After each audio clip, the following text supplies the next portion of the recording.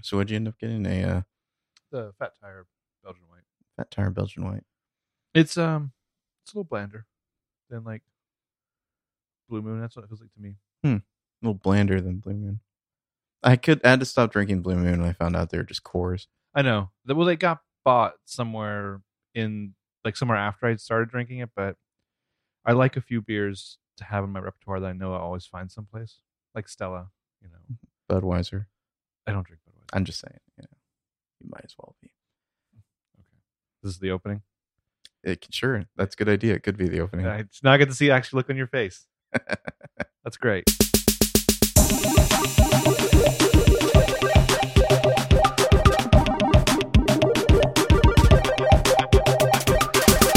Hi, I'm Benjamin Light. And I'm Marco Sparks.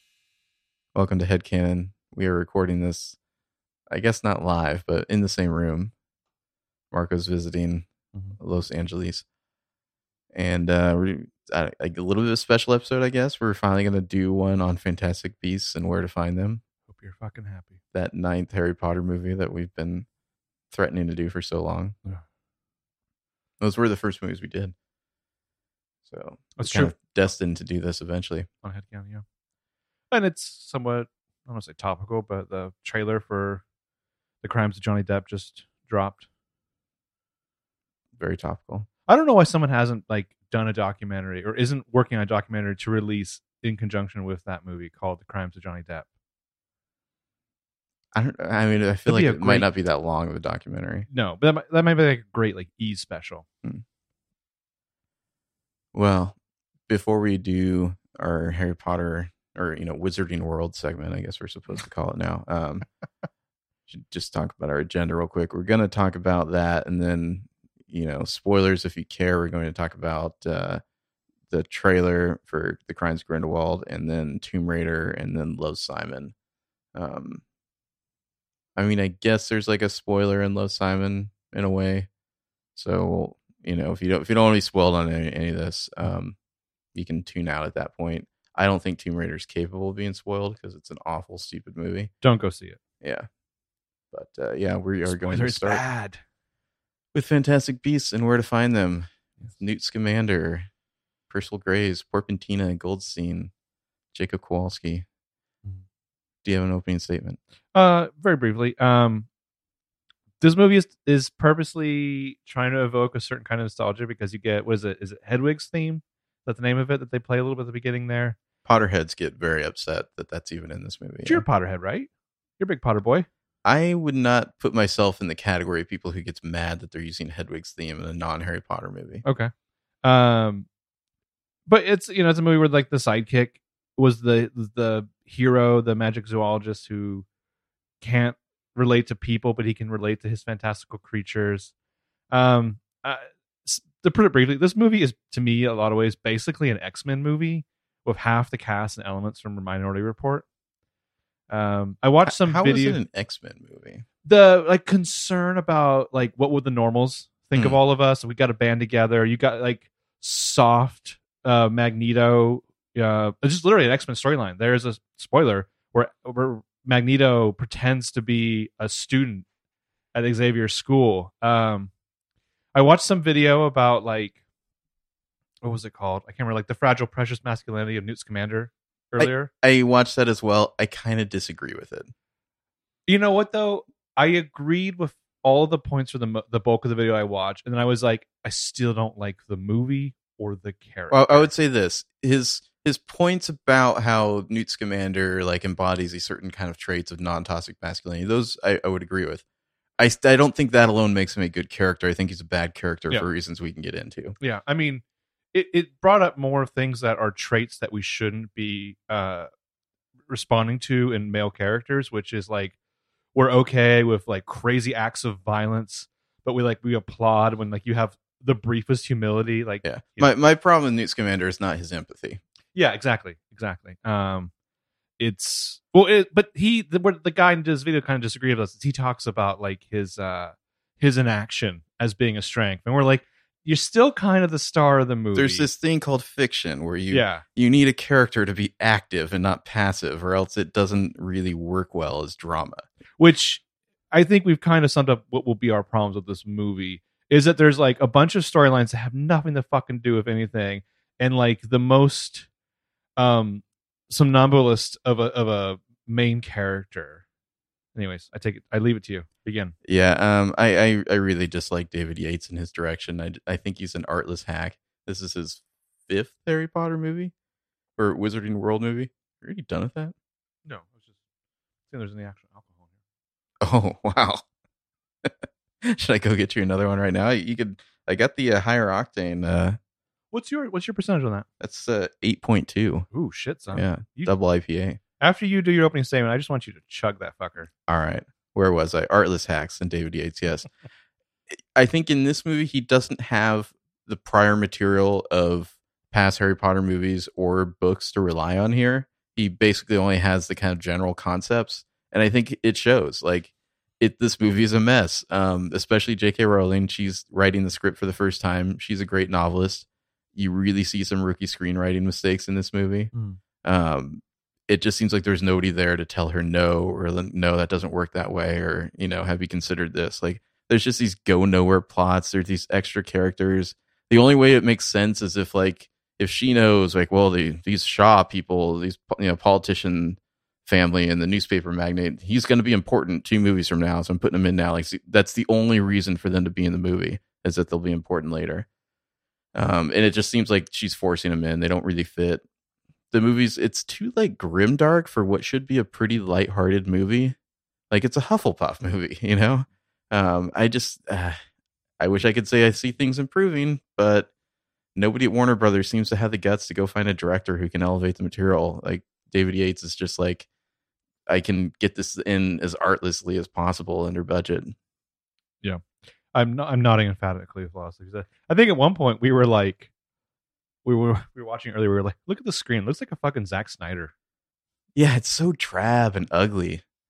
Yeah, and there's so many shots where it's like you could tell they wanted something really kind of visually clever, and they just didn't have it. No, and so we end up with like a lot of just CGI explosions of bricks and stuff. But we can go on record here as the man who has the like 5K tweet or whatever, that you are aware that J.K. Rowling I wrote will the get script. to that. I will get to that when we talk about the trailer for the Put Crimes down of your Grindelwald. tweets, ladies and gentlemen. As a newly minted social media influencer. We'll discuss that later. Fresh content, yeah. Mm-hmm. Top moments. Do you have any honorable mentions? I have an honorable mention. So my number 4 moment here is there's one point, I cannot remember now where it is in the movie because I was kind of frantically scribbling these down on my phone as we watch. But Newt has an incredible self-own at one point that people like Jacob and find him annoying, and I was like, finding Newt annoying, and I'm like, that is so fucking true. It's like you've Newt. already read the reviews. Yeah. Which we should say, this is both our second time watching, right? Yeah. Yeah. So it's not like this is our first time watching. We saw this in the past. Because I've seen it before is why I have been dragging my feet on us doing this one. I can't say it improved on second viewing, really. My number 4 moment is just the bit with the crazy like church anti-witch person who's just like, "Are you a seeker?" And he says, "Oh, I was always more of a chaser." That's just like a good little joke there. Wouldn't he be a good seeker with that frame? I don't know. He doesn't seem all that great at catching things. Mm-hmm. He sure takes his time, so maybe not. It's true. No fucking rush Mm-hmm. to capture his own fantastic beast. So our number 3s. Most Jacob scenes. What's Jacob Kowalski? Most Jacob scenes. You're really cheating on your top moments here. Well, I have one particular, but Okay. like most Jacob scenes, I had the Giggle Water one here for a while, but basically towards the beginning when they're about to leave the bank and they've apparated outside, and I love that they keep the kind of like snake spiral apparition thing. But Scamander's about to like, is it obliviate? Mm-hmm. Yeah, I'm going to keep turning to you for all the lingo. Mm. When he's about to obliviate him, and then like Jacob just whacks Scamander in the fucking face of his suitcase and runs off. But as he like gets down this alleyway to the street where there's now people and cops and stuff, he does this like little jaunty walk across the street to like not draw attention to himself. I love it. Okay, yeah, my number 3 is just the Niffler escaping at the bank, and all the hijinks it gets up to. Niffler probably is the most successful of the Fantastic Beasts. I would say in this. I mean, we had already seen the Niffler, so maybe that's not a fair, nominee for that category. Maybe I think it's like the Thunderbird, that big thing. I forgot. I have the wiki up somewhere for like what the hell those things are named. Yeah, I don't remember. Yeah. Yeah, Niffler. I feel like it's the most programmed and obvious like creation to be beloved, but still, like I would watch his animated movie. My number 2, speaking of which, is the like 4 seconds when they catch the Niffler through the window of the jewelry store, and he like freezes like a mannequin. Yeah, it's like previously. I feel like that was the only like good like kind of visual comedy moment in the movie. There is some visual comedy in that scene with Scamander, and they're smart because they drop the score out and they just let him be physically comedic. And then it ends with a note stolen from fucking Angels and Demons of all places, with the ladder up against the window precariously. Can you really steal from Angels and Demons? Absolutely, you can. Hey, don't bring Tom Hanks. I would go back to the Lost World with that on the on the glass and whatnot. Oh yeah. And there's a bit of that in the second Maze Runner. Anyway, yeah, just even though Niffler has shown before, he doesn't give a fuck about people watching him like pile his belly with riches. Still, he just freezes for a minute, and I mean, none of those people get their jewelry back, right? I want to say he tickles it out of him in the bank vault. It's not the people who he stole from. Yeah, it's just all in the bank vault. But that's a funny image, though, as he tickles it out of him and it just spills out. Mm-hmm. What is my number 2? When they come home to the Goldstein house there and meet Queenie, when she's like figured out that like she doesn't know what to do with these guys, she's going to bring them back to her place. Porpentina is. Just there's some decent visual stuff with like drying the clothes, and she like for some reason uses magic to put a bathrobe on, even though she doesn't really need to. Hi y'all, I'm lazy. But the idea of like these like two young like bachelorettes in their 20s, like how the wizarding women live. Not supposed to have a man back in the place. Yeah. Queenie, who's basically Daisy Buchanan if she spoke like Betty Boop. My number 1 is kind of blah. I'm just throwing it out there. It's inside the suitcase. The first time when he takes Jacob in there, get the tour. Yeah, that could have been better. It could have been a hell of a lot fucking worse compared. Like now that we've seen the rest of the movie, the buzzword that you used, artless. Just take a big shot whenever we say artless. Is there a better word for it? No, it's not. But it's not even like. Yeah, that's the I was gonna say it's not even workmanlike. Yeah, it's not even like it's only like Ron Howard. He gets the job done. It's just like, can I make this bland? Like I'm selling you something artful, but it's bullshit. But yeah, there's some. Like, wait a minute, David Yates used to direct TV? No. Yeah, there's some very interesting visual stuff there, and there's more that could have been done. I mean, it's a smart sequence to make it to evoke a lot of locales you're not going to get because you're in drab period New York, including when they see the Obscurus. And I thought of that one scene in Kill Bill with Lucy Liu. Just a silly little white girl with a samurai sword when she finally kills her. Anyway, yeah. So the suitcase, just generally, my number 1. And these moments, like it was hard for me to really think of ones and where to rank them. But I had Graves interrogating Newt just because I did like probably one of my favorite characters in this is Percival Graves. Him starting to lift the mask, I guess you could say there. Yeah, you get the Dumbledore name check. You get him talking about like what's useful without a toast and all that. Yeah, I feel like Colin Farrell really got a raw deal with this whole situation. There is some juicy like chewing of the scenery. He does some great nonverbal work there. It's a podcast, sorry folks, so I'm gonna try to describe it as I do it to Benji. But like if you were to start like whapping your mouth at me and I'm just like that thing where you just put the finger up to your lips, but you just shake your head like you're making a fool of yourself. Yeah, he has like a little bit of like a professional condescension. Yeah, which it cracks me up that we're gonna get spoilers, right? Obviously, yes. This is Grindelwald, but like, how long has he been in this job? Has he been signing pay stubs? That's what I don't know. Is there a real Percival Graves who he's like murdered and taken the place of? Because the name Percival Graves, like Percival. It was like one of the names I think of the original like owners of the Hallows or something. I'm pretty sure there's some sort of link there. Like So like, is Percival Graves even a real person, or Right. has he like somehow like twice a week been like getting over to the United States to like pretend to be a magic cop and Well- rise up the ranks while he's doing all his other shenanigans? I just picture that he's also like putting in time, like doing the quarterly evals. Like, all right, Tina, as an investigator, you're just a fucking shambles. Mhm. Here, let's talk about your career. Where do you see yourself in 5 years? So- Do you see world destruction? Gallivanting around Europe, but only 2 days a week. He can only do that on his weekends. Yeah, He's got to yeah. get back to his job in the States. Yeah. Percival, you've been racking up a lot of sick days lately. Can you imagine if Grindelwald's like, I can't stay for this conquest. I'm running out of vacation days. Because he automatically goes back to weird German Johnny Depp accent when he's out of the disguise. But like bad. It To the point where, did you know what he was saying in the theater? No. Yeah. It kills me to think of all the great people they could have cast for Grindelwald. Honestly. Well, okay, so when they filmed this, we didn't have the view of Johnny Depp that we do now, right? It was like in between filming and release. Probably.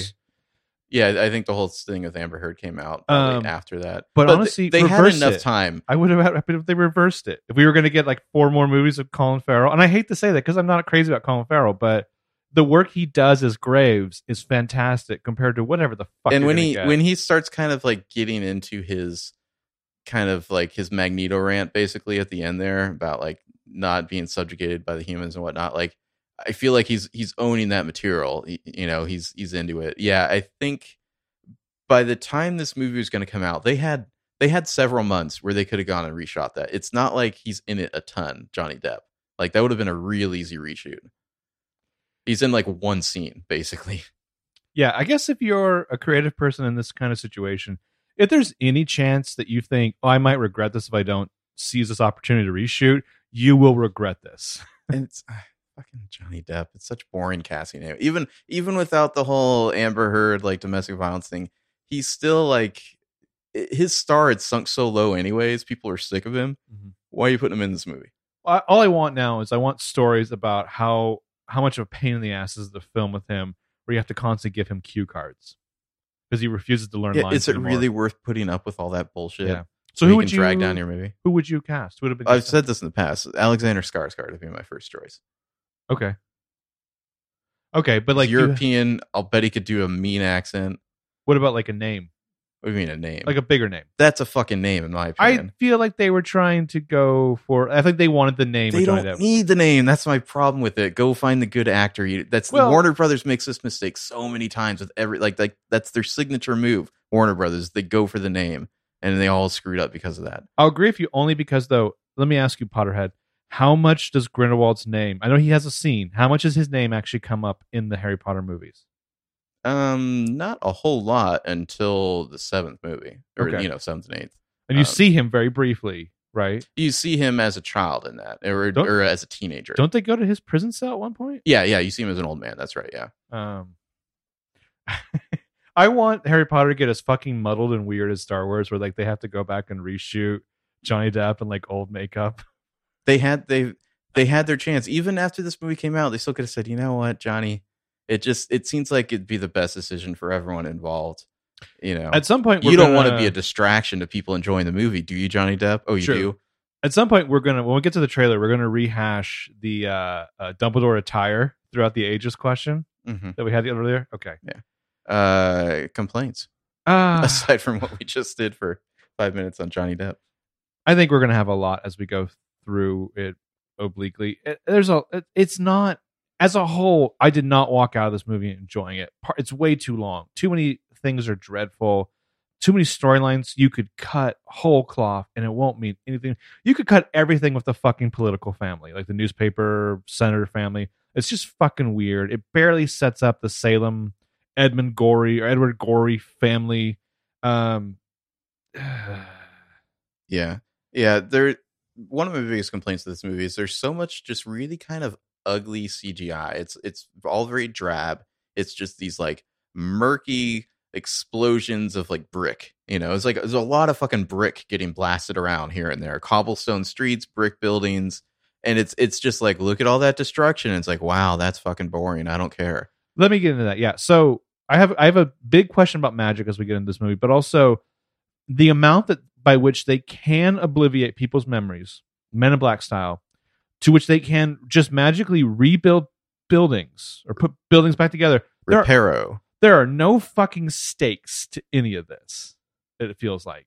Well, yeah, I mean, part of that is a writing issue because, I mean, magic, of course, existed in all the other Harry Potter movies, and there's still plenty of stakes there. Yeah. I think the problem is that the stakes here are like, oh no, the humans might find out, and then they have like a magical, like Thunderbird rain, memory obliviation, rain that just fixes everything, and so it's like, oh, well, that works out well. Well, sometimes when you're in power, especially like head of a state, you got to make some fucking black bag. Nobody really wants to see Men in Black, but there's no wizards. There's no internet, right? So No. if something happens, can't you just be like, kill those people?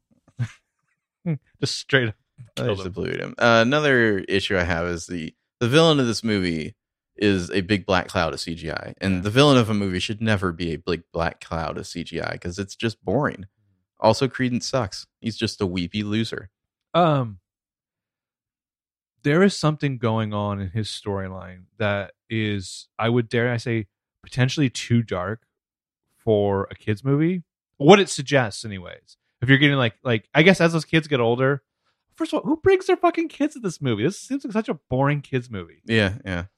Give me the fucking Niffler movie. Where's all the beasts? Get my goddamn Parasite. Why am I seeing this guy with an awful bowl cut get like whipped and beaten with a belt? Yeah. Want to be Matt Smith, who has an Oscar somehow, like who can't make eye contact. He doesn't have an Oscar, does he? Eddie Redmayne? Oh, I thought you meant Ezra Miller. No. Yeah, how does that guy have an Oscar? Yeah, Ezra Miller haircut is appalling to look at. I would rather his entire character was a CGI black cloud than have to look at that stupid haircut. Burn. The Ezra heads are going to come for you. Run away like the Flash. My last complaint, Newt, as I said earlier, he's too passive for a hero, and he fucking mumbles too much. Eddie Redmayne, that's like his thing. Half his lines in this movie, I'm like leaning close, like, what did he just say? And you can't marry the Muggles. I find Yeah. appalling. I understood Kowalski just fine. Yeah. It's not a sound mix issue. He just fucking mumbles. If you would have told me in 2015 that a movie will come out by which Dan Fogler will look like a fucking genius, I would have been like, Yeah. Bullshit. I've seen Balls of Glory. I've seen Goldbergs. I don't see it happening. Sure. Next thing you're telling me Donald Trump's going to be president. Donald Trump, who's just big baby Grindelwald in a diaper. Will we die just a little bit? Do you really think you can hold me, Putin? Okay, so you want to just get into it? Yeah. I mean, I have notes spread though. I know we don't want to do scene by scene. No, we don't. I mean, we can just let it flow. I just don't want to like do a recap, But I just want to say one thing real quick. Yeah. Eddie Redmayne's performance. I found it maddening because there are whole stretches of several minutes of this movie where all he does is stare at people. Or not. Or kind of purposely like not. look away, stare at the ground, stare at his feet. And you're like, I'm literally shouting at the screen, fucking do something, say something. Like, come on. Like, you're just standing there. That's why I posted the screen cap of him fucking laying in bed like a weird child. And I get it's like, oh, he's more comfortable around animals, and that's fine. He improves when he goes down into his his animal pen there. But it's just hard to watch. You're just like, hey, hero of the movie, hey, protagonist, could you do something? Yeah. Instead of just standing around. The last thing I'll say about like Matt Smith, I know Matt Smith was up for the role, and I get movie magic wise, you go with the Oscar winner or whatever. A lot of the physicality, his wardrobe, like it's all taken from Matt Smith's performance as the Doctor. Obviously, the bigger on the inside of the suitcase and what have you. That's the general gist of it. But I don't want the bravado of the Doctor in this character, but I do want more, or do more of his social anxiety with human beings. Yeah, I mean, it's fine if he's not the typical hero. He can be kind of a little bit shy and empathetic, and he doesn't need to be like some brawling masculine like go-getter, but like you do have to still be active in your story. Well, if you're going to care about your animals so much, get off your fucking weird ass and go care about the goddamn animals. Don't like go to bed or to dinner or just purposely not stare at the girls, or just kind of like be led around by other people because you're not reacting at all. You're just demand that the movie doesn't cut to there's Samantha Morton for 20 minutes. There's a way you can do shy without being unengaging to the viewer. And without like doing like weird ticks. Like I only watched a few more minutes of The Amazing Spider-Man again, where Andrew Garfield is just like he's ticking all over the Tick place. City, yeah. And what's funny is the best version to me of his Peter Parker is that SNL skit where him and Emma Stone don't know how to kiss. That one. Oh, watch it, where they don't know how to kiss for like human beings. Okay, that's some good comedy there. I want to know at the beginning of this movie, it's like this little mini prologue where it's like a bunch of R's like showing up to like no idea what's castle. going on. Yeah, we don't know what's going on. And Grindelwald shoots some sort of like crazy magic blast that like vaporizes them. Like, what the fuck was that? And why doesn't he do it in the rest of the movie? Yeah. Well, what you see is a bunch of dudes in hats, like with the what is that thing called? Where they have the tip of their magic penis like lit up. Lumos. Okay. So they're doing that. They're like walking forward. They suspect this guy is somewhere out there in the dark. This is a good way to give away your location, you dummies. Well, he just like vaporizes them with some crazy blast. Like, I don't know what that is. Yeah. It seems more powerful than Vada Kedavra. Yeah. Then and it makes me wonder, like, did they not do a Vada Kedavra back then? Was that like a innovation of Voldemort? There's no. Okay, can we talk about magic now? Sure. There's no. I have a lot of questions and I have some observations that might be let me explained away. I just want to give you this preface. Okay. The answer to most of your questions are this. It's in the book? It's magic. Okay. The history of magic I'm very curious about because it seems to be very much word-based. And I know a lot of sci-fi authors have done stuff where they have their word-based thing. Like, what do you mean word-based? It's for the most part, it's I say this thing, I direct my will through this piece of wood. They don't have to say a thing. Okay. They don't have to. There's nonverbal spells. So you don't have to say Avada Kedavra. You don't have to say Accio Niffler. I guess Avada Kedavra is such an intense curse that you might need to. Some require if theoretically you eloquency. possess enough willpower, you could do an Avada Kedavra without. I guess I wanted some kind of like more than like in the first movie, the commune between human will, verbal power, the special names. I think what confused the wood, you, the like feather of a phoenix or what have you. Well, it's a magical artifact or creature. Something Benji's within the some wand. Serious, magical jerk. I think what confused you was that Graves is like he's doing hand magic, Keegan Allen style, and no one really reacts to it. Why isn't Keegan Allen getting credit as a hand actor? No one's like, "Wow, well, you're some sort of fucking magical prodigy. You're not even using a wand." The other thing is when we get to the Goldstein household. I don't want to say these girls are lazy, but they have the privilege of magic. They're fucking witches. At one point, are they a witch or what? At one point, Tina comes in and she's like coming to bring like hot chocolate or whatever. And I love that like the spoon is just stirring itself. And like Queenie is as a mistress of power with her stuff. And even when like Kowalski knows what's up there. He's like, I'd like to stay here forever, please. Absolutely. Well, maybe not with Tina, but with Queenie for sure. Like, get rid of your dish mop of a sister here, and we're good. I mean, she is literally a coat rack. But like, but like at one point, Newt's like he's preparing the. Oh, you almost spit out his beer. It's so good. At one point, Newt is like repairing Kowalski's like fucking house or his apartment, and he's just sitting there chilling. So I guess my question is this subconscious magic, or are you saying at some level these objects know their purpose? Like bricks want to be a building, spoons want to stir, teapots want to pour. That's all the magic, basically. Okay. You know. Okay. There's a purpose. There seems like there's a system there. You know what what I'd say? I would say you should really read the books first of all. But no, it's. The magic of stuff like that is like you tell something to repair, so it repairs itself. You're not necessarily telling it, put this brick there, put that brick there. But it implies it knows to go back to what it used to be, you know? Okay, but so there's on some level, this thing knows what it was. Or the magic knows what it was. Okay. Yeah. Or it knows what you want. Okay. So anyways, I don't know how long we're in this, but we're only into the first 5 minutes, if that. We're doing it. Yeah, we're doing it. So you people asked for this. Then there's, of course, the goddamn newspaper headlines. If I really wanted to like have a nitpick, it's the newspaper headlines. Just saying something about that's a hack's way to exposition. But it is so bad. I mean, I'm doing it chronologically now. Oh no, it's fine. I mean, it's a wise man once said, it's an artless way to exposition. Yes. Yeah. I mean, the only interesting thing about these stupid headlines is like looking in the margins of like what other funny little jokes that they put in there. You know? Well, so the first one we get about Grindelwald after we see the live action little prologue there is there is a culture and sports column that is right there by this apocalyptic front page story. Then we get ads for Giggle Water. We get like questions about like, is soccer the American Quidditch?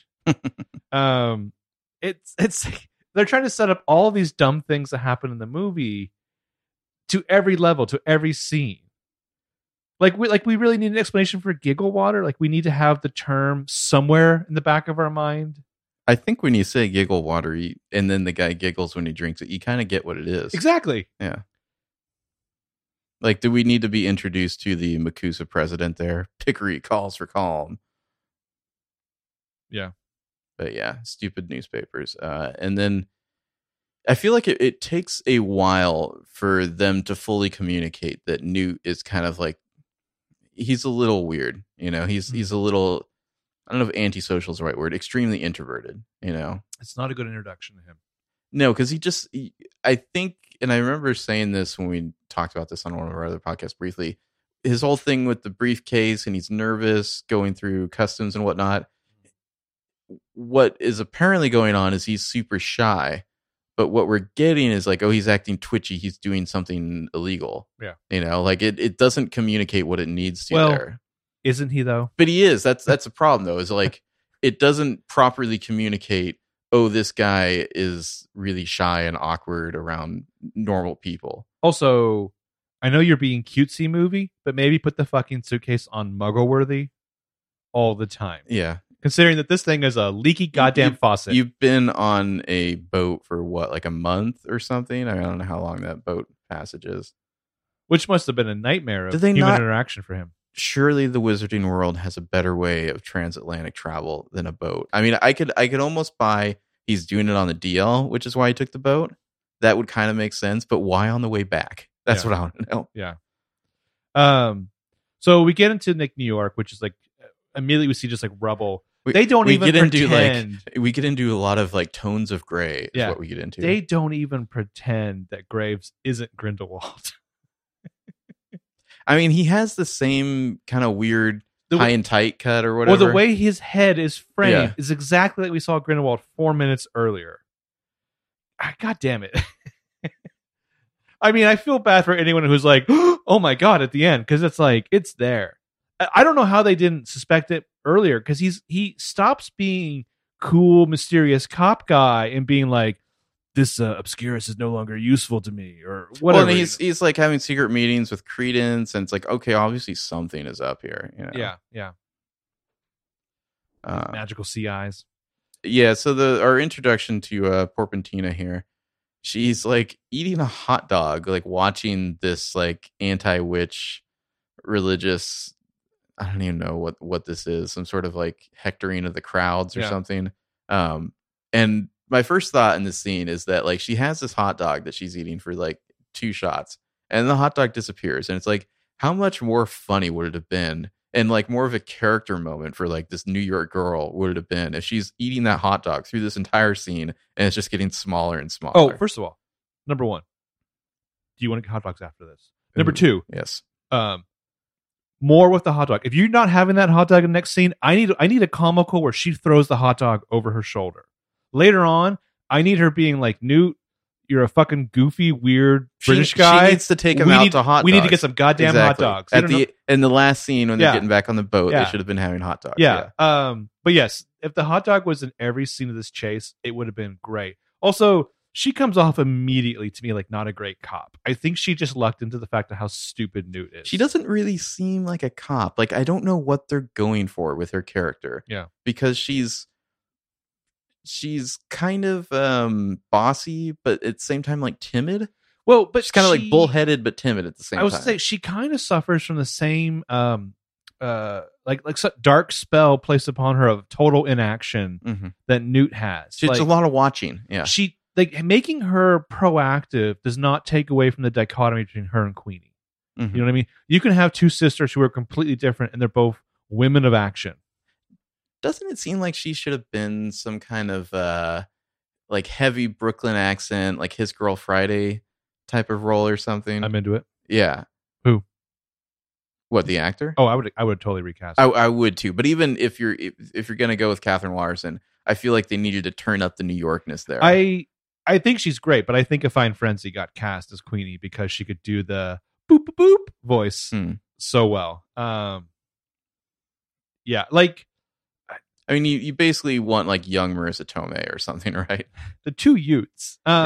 So how would I describe Newt Scamander's whole affect? I had this experience recently where I ran into these two teenagers through a work thing, and they were like, "Oh, by the way, we do theater," and I was like, "Kids, I know, I can tell." No shit, yeah. And like that's how magicians are. Which that would be fine as a character if he wasn't so goddamn passive. I feel like, you know, like I like him when he takes a more active role in the story. Mm-hmm. But there's like long stretches, especially in the first half of this movie, where he's just standing around. A lot of Yates's humor is so obvious, and then I feel like so much of it is left out to dry. You have potentially a golden goose hilarious moment of Newt Scamander has just jumped off this bench of Jacob Kowalski, and I'm supposed to think that he laid an egg. Like, you could have played that so much more classically hilarious. Well, thank fuck for Dan Fogler. What's up with the coin flip? Like, this like banker walks out. I guess he's throwing a coin in like a homeless guy's hat or something, but he like flips it way up in the air and it's slow motion around. Or I think we're supposed to be like catching into, nice burp, Niffler like lusting after that coin. I just feel like it's so overdone. It's like, I hope everyone is getting that this is money and Niffler's like money, because there's no other way I could have shot this scene except in slow motion. Yeah. Yeah, I mean, well, it's not just money. It's like also like diamonds and jewelry. I mean, I wanted like just wealthy. I wanted Redmayne to like do his whisper scream thing where he's like, Niffler is horny for material possessions. I'm sorry, could you speak up? I couldn't hear that. Yes, I can. Sorry, that's Eddie Redmayne from Jupiter Ascending. Samantha Morton here as Mary Lou, I think. Right? This whole character just... I want to like Samantha Morton everything, and then she does a role like this. Yeah. We're in the bank. Actually, no, I take that back. I hate her character. I think she's great at saying this stupid character. Yeah, it's like, yep, I can't stand people like that. You have a horrible church lady. You have a quiet power over abusing people, and you don't even need a what's the chick from the fifth one's name? The fifth one. Yeah, the lady that we all hate. Who got Dolores Umbridge? Who got carried off and raped by all the well, not really. Okay. That's just like a But yes, you don't even need to give her Umbridge level of time. I despise this woman. Yeah. So why do you think New York City is such a drab, horrible place in this movie? Is this some sort of like weird commentary by David Yates or J.K. Rowling or something? Or like, we want to make New York the most depressing, awful place imaginable? If it's not, it sure as fuck feels that way, and that's a problem. Like, I mean, it's like, I hope you enjoyed seeing the color green at some other point in your life. You won't really see it in this movie until they go down into the pen there. I feel like there's going to be some kind of like really on the nose, like City of Light thing exploding in the second one. Yeah, they really dislike American culture, it seems like at this point. Yeah, the MACUSA seems downright fascist. Well, just MACUSA and No Madge. No Madge. It's like Americans have no imagination is what they're saying. I feel like Rowling is just like taking the piss or something, because there's no other way to explain how horrible of a term No Madge is. Well, here's the thing. So Muggle. I mean, mug is a face. I think it's also British slang for somebody who's easily fooled by things. Like, we don't care that you added a ghoul to the end. You know what I mean? We get your Muggle struggle. Like, we've accepted it as a dumb American audience. Don't paint us with this No Madge. I want to say that in the next one, the French terminology for Muggles is like non la magique or something like that. So, equally stupid, yeah. Couldn't it just gone with Muggles? Like, did you need another? You know, again, the special relationship. We're allies. You should take care of us. We take care of you. Obviously, we all train our burns on the French. They're the easiest target in the world. It should stay that way, JK. JK. So I wrote down this note because I was confused. There's a magical federation that the Americans The also fall under. International Magical Federation or something It's like a that. magical UN, Yeah, basically. which never came up before. I think it's kind of in the books. Okay. Yeah. Is there like a Kofi Annan, like a magical Kofi Annan by the 90s? The thing that doesn't make sense is in the books, there's like some mentions of the like witch trials and whatnot, Right. and how like some witch, like the witches never actually burned. Like they would just like cast like a no burn spell on themselves or whatever, and like some witches actually enjoyed it and they'd get caught on purpose Woo! because it tickled, you know. Got And some so fire in my nethers. that doesn't really line up with this whole like persecution complex that they're trying to push here, you know. Right. I mean, like, also we should stretch out because again, I'm the more casual fan to bring this into it. So Harry Potter is set in the 90s. Mhm. At least the books. Maybe still the movies. It's unclear. Nothing really like takes it away. It's not from like the 90s. David Yates is a kind of carefully detailed director who would observe something like But that. it's not like there's something in Half Blood Prince that expressly says that they're not all into Britpop or the resurgence of Britpop. So this is like the 20s. This is 1926. Okay. So somewhere F. Scott Fitzgerald is doing a thing. Mm-hmm. What did you think of the like the MACUSA headquarters? It was fine. It's just, I don't know. Like, I feel like this movie wants you to be impressed a lot by their CGI glamour, and it's just kind of like, yay, whatever. What is that building again? I forgot. The building? Yeah, it's a famous building. Oh yeah, I don't know. It's not the Empire State Building, so that's my only knowledge of New York buildings. I know you had the clicky clacky keyboard, but I guess I'll Google it. Mm-hmm. Yeah, you can go ahead and Google it. I mean, the first meeting between Scamander and Porpentina here, not exactly a meet cute. Right.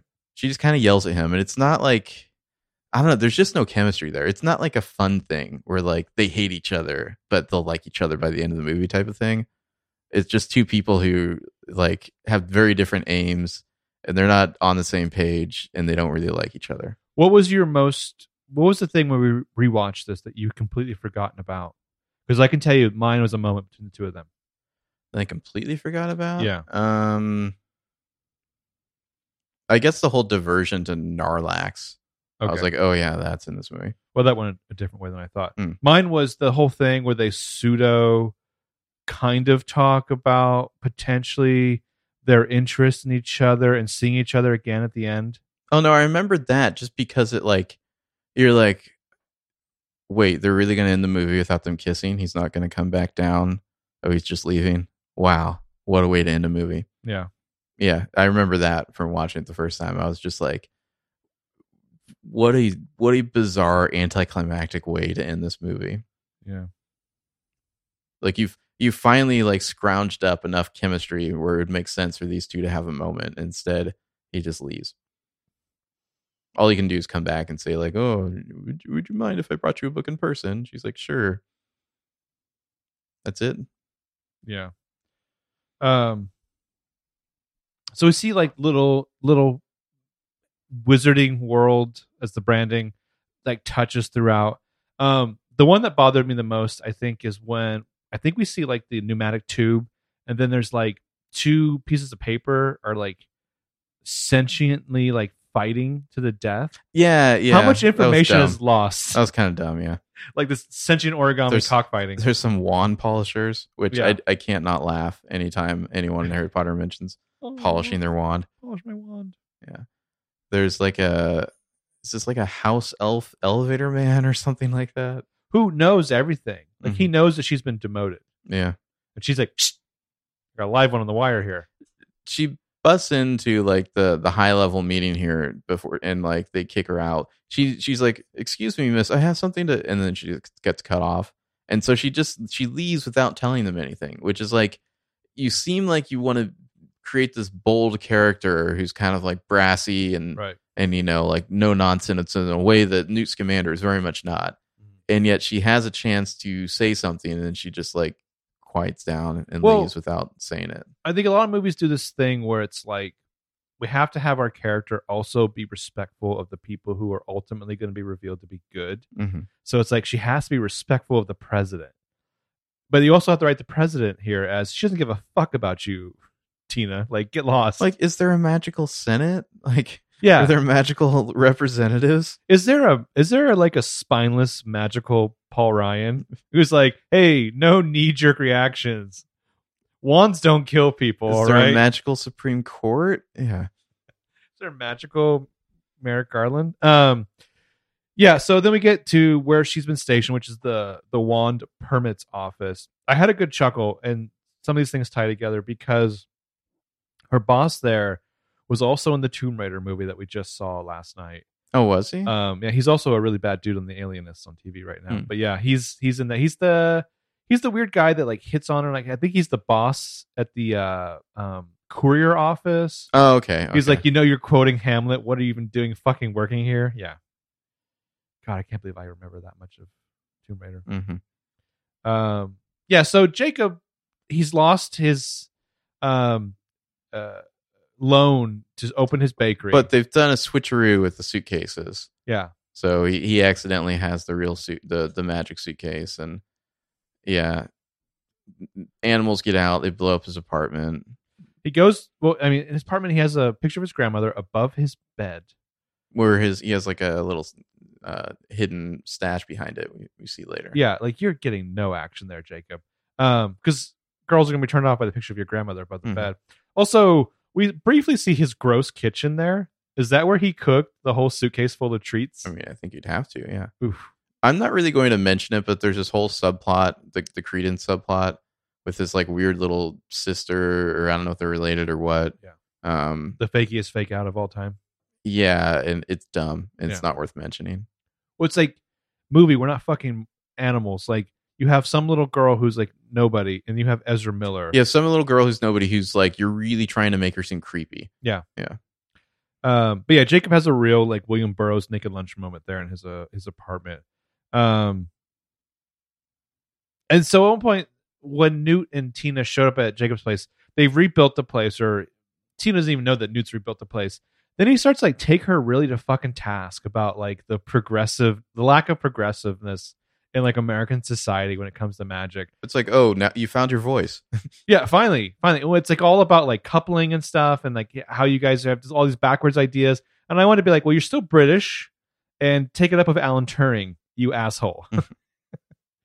Well, and there's a bit where like there's some weird little magical hummingbird or something flying around. I keep seeing this thing.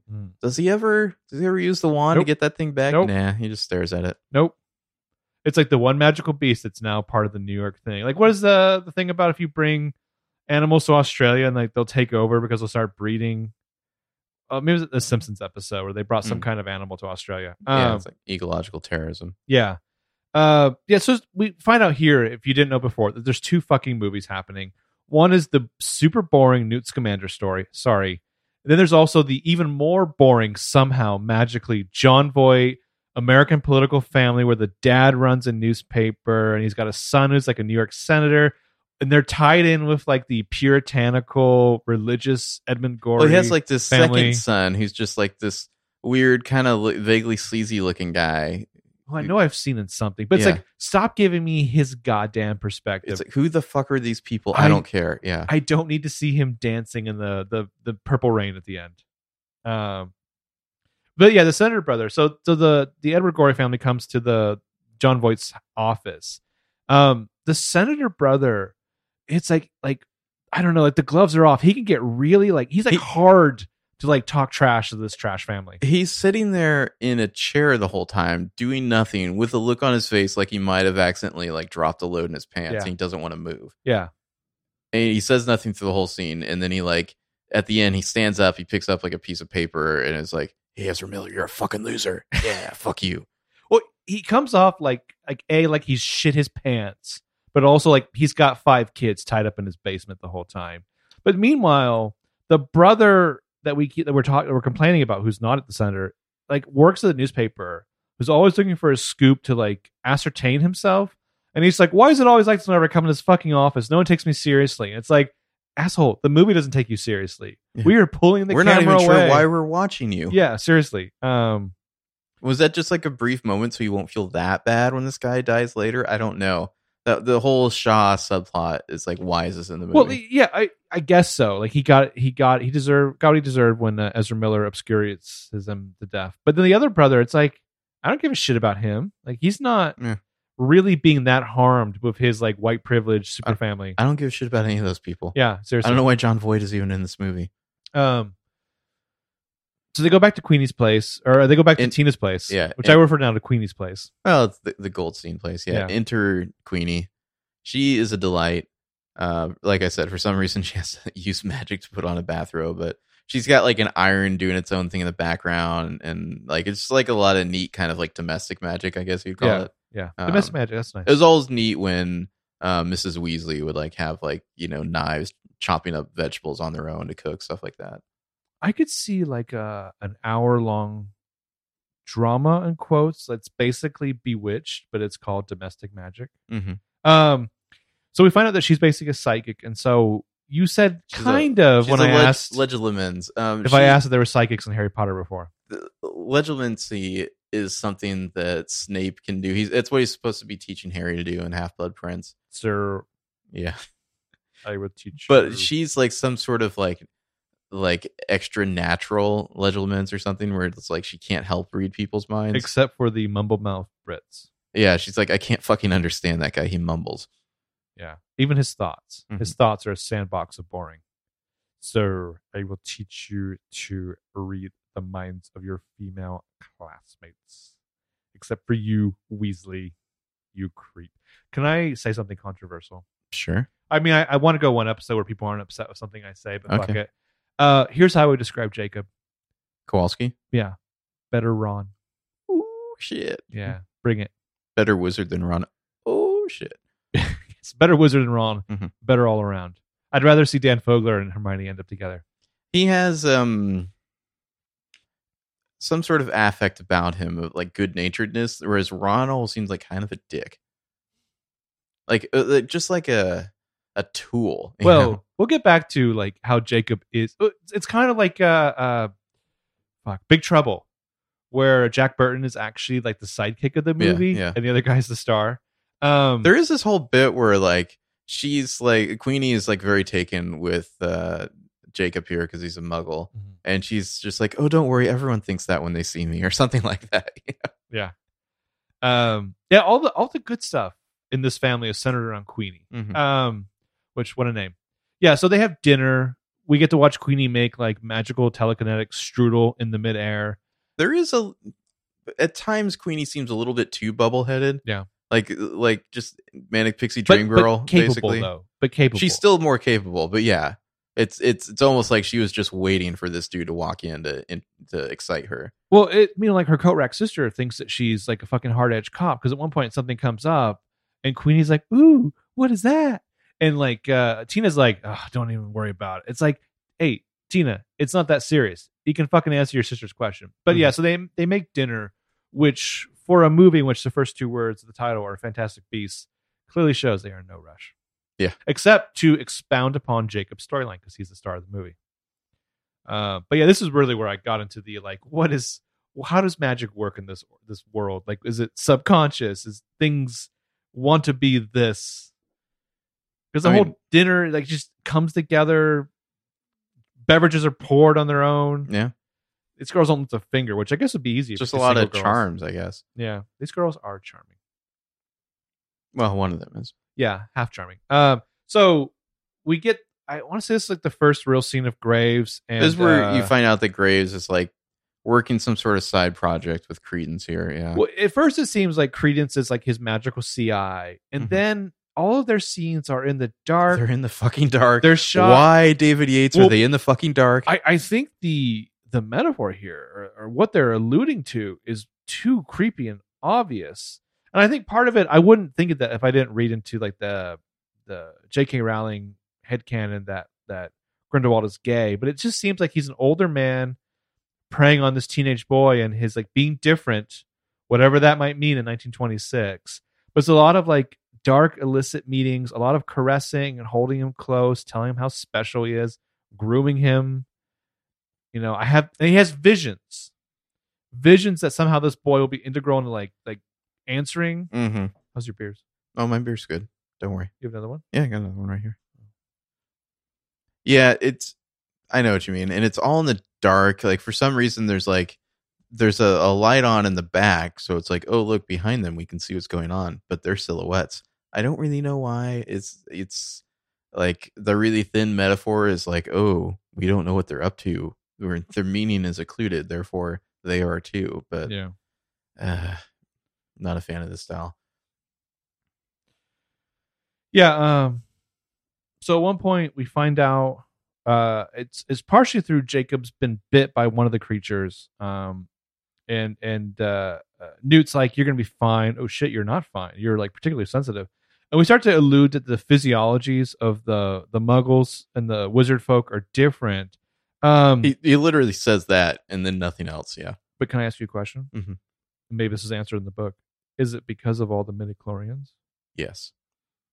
Okay. Harry Potter's midichlorian count off the charts. Okay, cool. Even Master Dumbledore doesn't have a midichlorian count that high. Well, so I guess they're staying in the girl's room. Like, are the girls sleeping on the couch or something?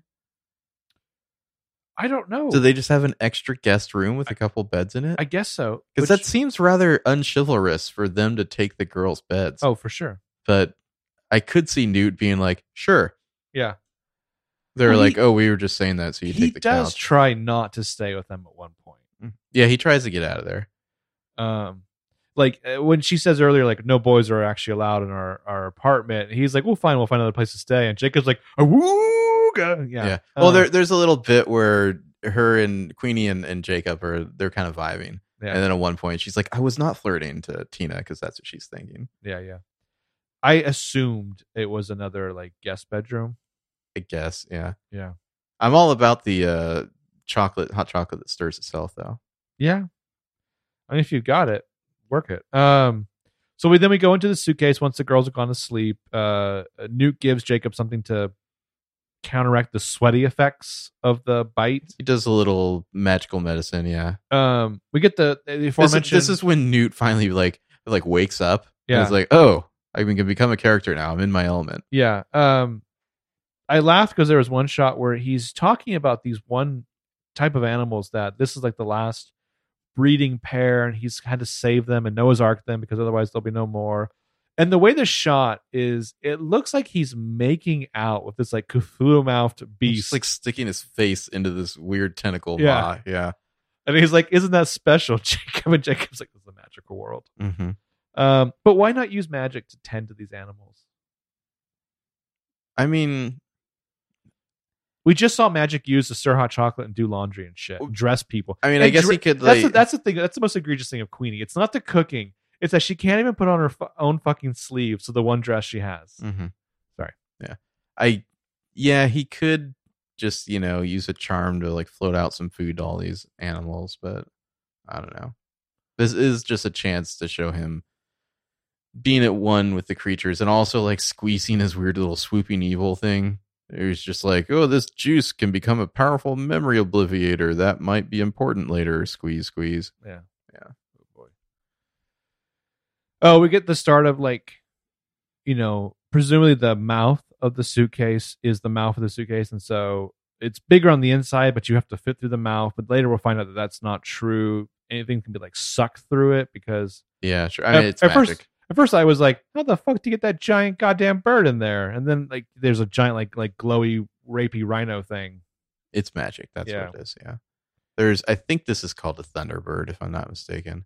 Okay. I mean, if he can use magic to suck the jewel thief platypus through the air, why wasn't he doing that in the bank?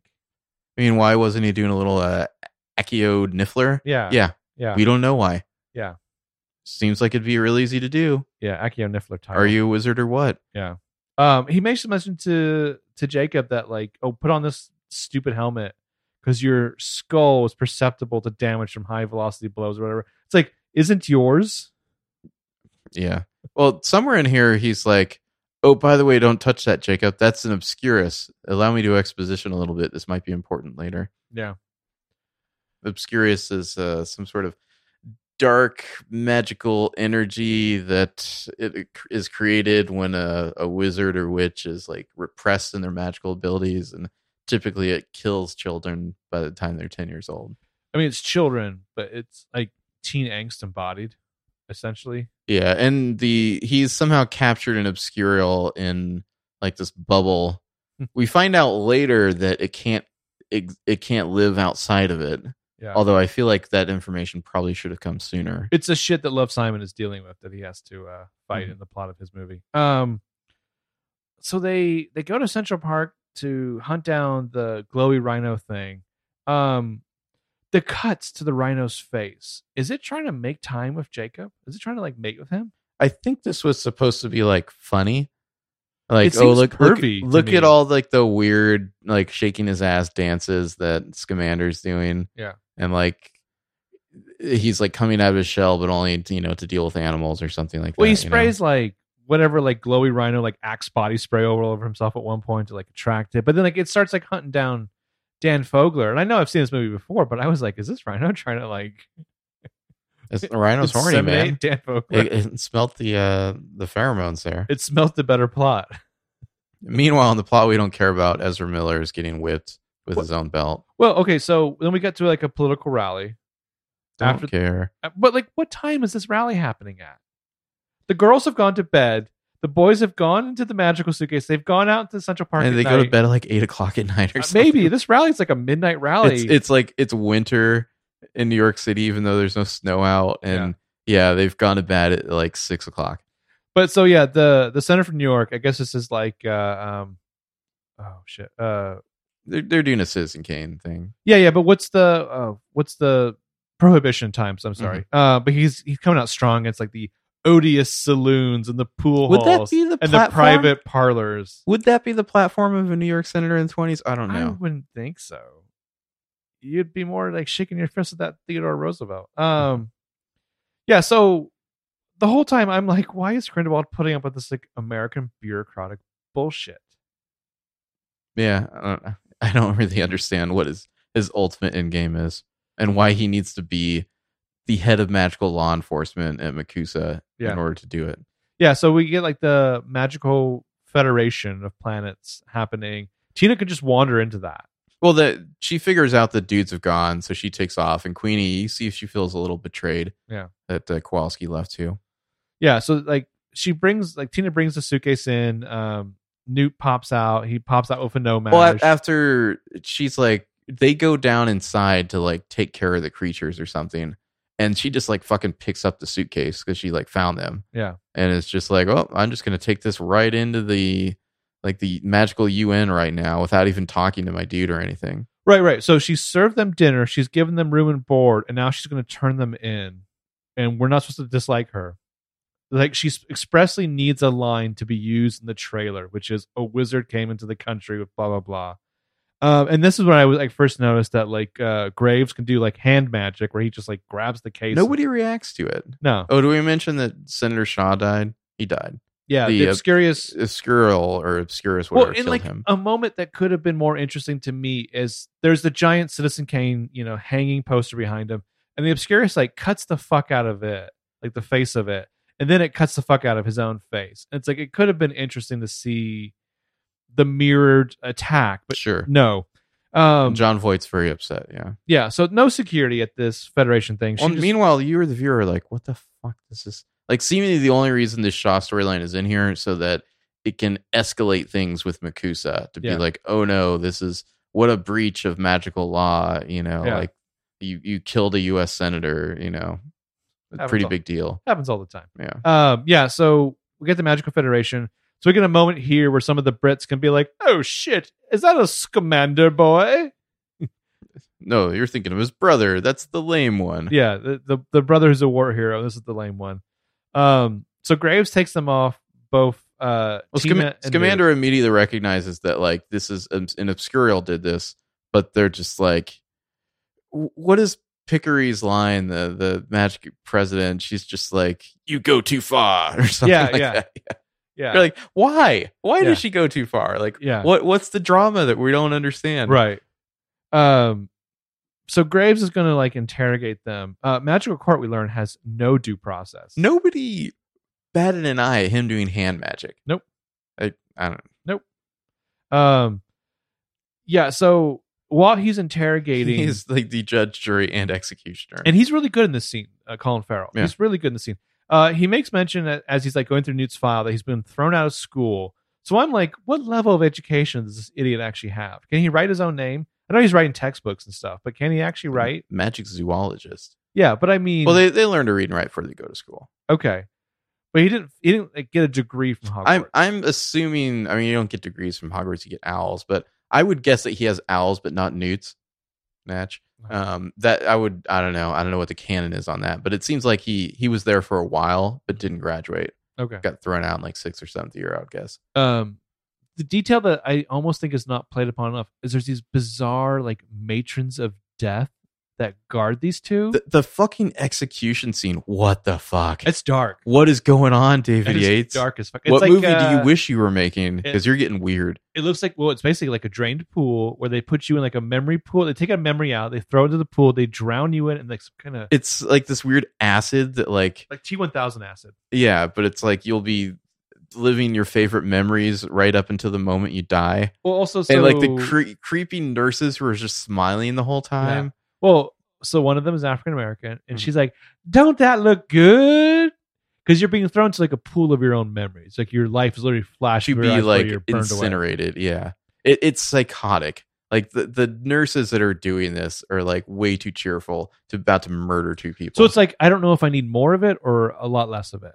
I need less of it. This is Fantastic Beasts and Where to Find Them. This should be a fun movie about magical creatures, not like, oh, here's like this insane like fascist execution chamber. I feel like whatever whimsy they thought this series was going to have, they threw out, because the second one is called The Crimes of Grindelwald. That scene is completely psychotic. I don't know what it's doing in the movie. It's way too dark for this movie. It is like black-hearted. So this is we're now at the next day. So basically, Tina's gone out in the middle of the night to hunt these 2 guys down. They've ended up in jail. They're about to be killed. The next day, Queenie has come to work. She is wearing the exact same outfit she wore the night before. Yeah, she's showing a lot of skin, I feel like, for the 1920s. I don't know. Yeah. Well, it's like she just like the office sex pot. She's like a secretary for somebody, it seems like, or I don't know, just like an office assistant. Well, she's the girl that everyone hits on. Mm-hmm. But like a lot of these characters only have one outfit, of course. Well, what are we gonna make of the bit where she's got them all in the case and she's stopped by that one guy who hits on her and he's like, oh, what's in the case? And what you got in there? And she's like, oh, just lady things. You want to see them? And he's like, oh shit, get that away from me. What is that? I don't know. Well, you don't have a suitcase full of tampons, guy. Mm-hmm. Whatever 1920s tampons are like. Although if she did, whoa, go to the doctor. Yeah, so she gets a new outfit and she sneaks them out of Magical HQ. We get another, like, in another movie, the scenes between Graves and Percival might have been hot. Like, Call Me By Your Magical Name. Graves and Percival? Yeah, Graves and Percival. What? Well, like, they're close. Oh, I know who Graves is. I know who Percival is. Oh, what did I say? What's the guy's name? Ezra Miller. Credence. I'm sorry. I don't know why I keep saying Percival. Like their weird like alleyway caresses and stuff. It gives them the Deathly Hallows symbol. Yeah. Well, it the way that is framed, it is expressly for you like Potterheads to be like, oh shit, he's got the. I wouldn't give this to anyone. Puts it around his neck. Well, what's with the swooping evil little yo-yo beast that Scamander has? That thing just does everything. Like in the second half of this movie, the flying thing. Yeah. It's doing everything. It rescues her from the crazy death execution chamber. It's like blocking spells left and right and like taking out a bunch of Aurors at once. Yeah. He's going to defeat Grindelwald with it later. Yeah, and he just keeps it in his pocket. Mm-hmm. He's got 5 magical creatures on his person at any time, which is creepy. So they go to a magical speakeasy because they're on the run now. This is so dumb because they need leads or something. The only visual bit that I like from the movie, I should put it one of my top moments, is the illustration on the door that they knock on. It's a comic illustration of a woman's eyes, and their eyes move like animated wise, and then it's like pulled away to show like a guy staring through the slat. Through the eyes. So the ladies change outfits to more befitting of the speakeasy. Newt just like ties his tie. Well, he like magically ties Ties his tie. Yeah. So they go in. They're like patrons at this thing. We see like elvish Josephine Baker dancing around doing a thing. Yeah. Tina's that was creepy. I felt like it was really creepy. Tina's like, I arrested half the people here, and like no one cares. No one gives a fuck. Poor Tina. Somehow we don't see it, but like her hair and makeup get done between scenes. Which is nice about this movie is that Ron Perlman finally has a role that requires like no makeup or anything. Gets to just be himself and like let his hair down. Doesn't have to spend any time in the makeup chair. No, not at all. No CGI. He's like the informant. He's crime like guy. Underworld. This is dumb. He has fingers that are bent backwards, which is the creepiest thing I've ever seen. It's some sort of like, oh, I'm going to trade you my boat truckle for information. Oh, thanks. Here's the information. Oh, you want to know one more thing? Too bad I called the magic cops on you. What? Yeah. It's which they're therefore poo-pooing my reward. This is like 10 minutes you could have cut out of the movie and not missed it all. Have we talked about the older sister in the Salem family? Like how creepy she is?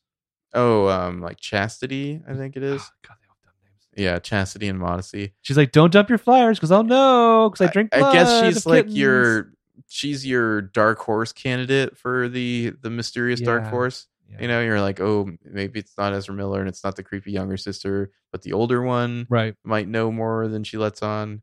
They find a wand, which I guess is the little sister's. I think it's Ezra Miller's. But he finds it. Like, what is he doing? No. He finds her playing with it. Hmm. And he says, where did you get this? And she says, oh, it's just a toy. It's fine. I think it's basically he's hidden his wand and she's found it. Okay.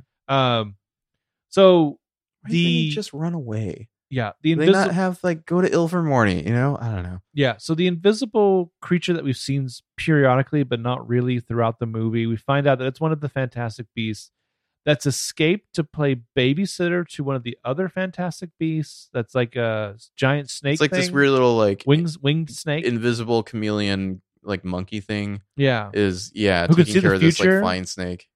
Well, it's like which is it? You can see the future, or you can turn invisible. Yeah, both. That's fucking amazing. He sees like probabilities or something. Yeah, this is just another like. It's kind of boring. You're like, yeah, okay. You catch another creature, whatever. It's a dumb action sequence, but it's classic. This movie, just like a lot of bricks and bookshelves getting knocked around. CGI. And we don't know this creature can like fit any space until it needs to, and then it does. A lot of the movie is like that. It's like, well, I know that you can do this because I just found out like seconds before you actually did it. So they all go into the briefcase, and Queenie's kind of inspecting Newt's shit. And we get the obvious setup for future stuff of like Zoe Kravitz and the Lestranges. This scene, and this maybe should have been in my top moments. This movie needed more of this. Like having some witches and wizards kind of like talking about their schools and kind of being like, oh no, Ilvermorny's better. Oh, I'm sorry you haven't heard of Hogwarts or whatever. I think you're fine. Like, yeah. Just like witches and wizards being witches and wizards and like talking to each other. Like it was like, oh, this is good. Why isn't the movie more like this? Well, but the problem is some of the moments that should work don't, where she's magically talking based on his thoughts about Lita Lestrange. Yeah, where she's just like, she was a taker. You need to give her, and it's like, I don't know. I don't trust him. I don't trust his take on their relationship. Does Porpentina seem like a giver to you? No. Well, whatever she's given, I'm giving back. So Graves kind of breaks up with. He calls him a squib because he thinks that the young girl is the power or something. So the weird cat man who becomes a Frey in Game of Thrones, he's a squib, right? And the caretaker? Oh, yeah, he's a squib. Okay. Yeah, so Graves finds the little girl, and it's like he thinks that she's the Obscurus. Turns out she's not. It's poor brokenhearted Ezra Miller the whole time. Although, are they related?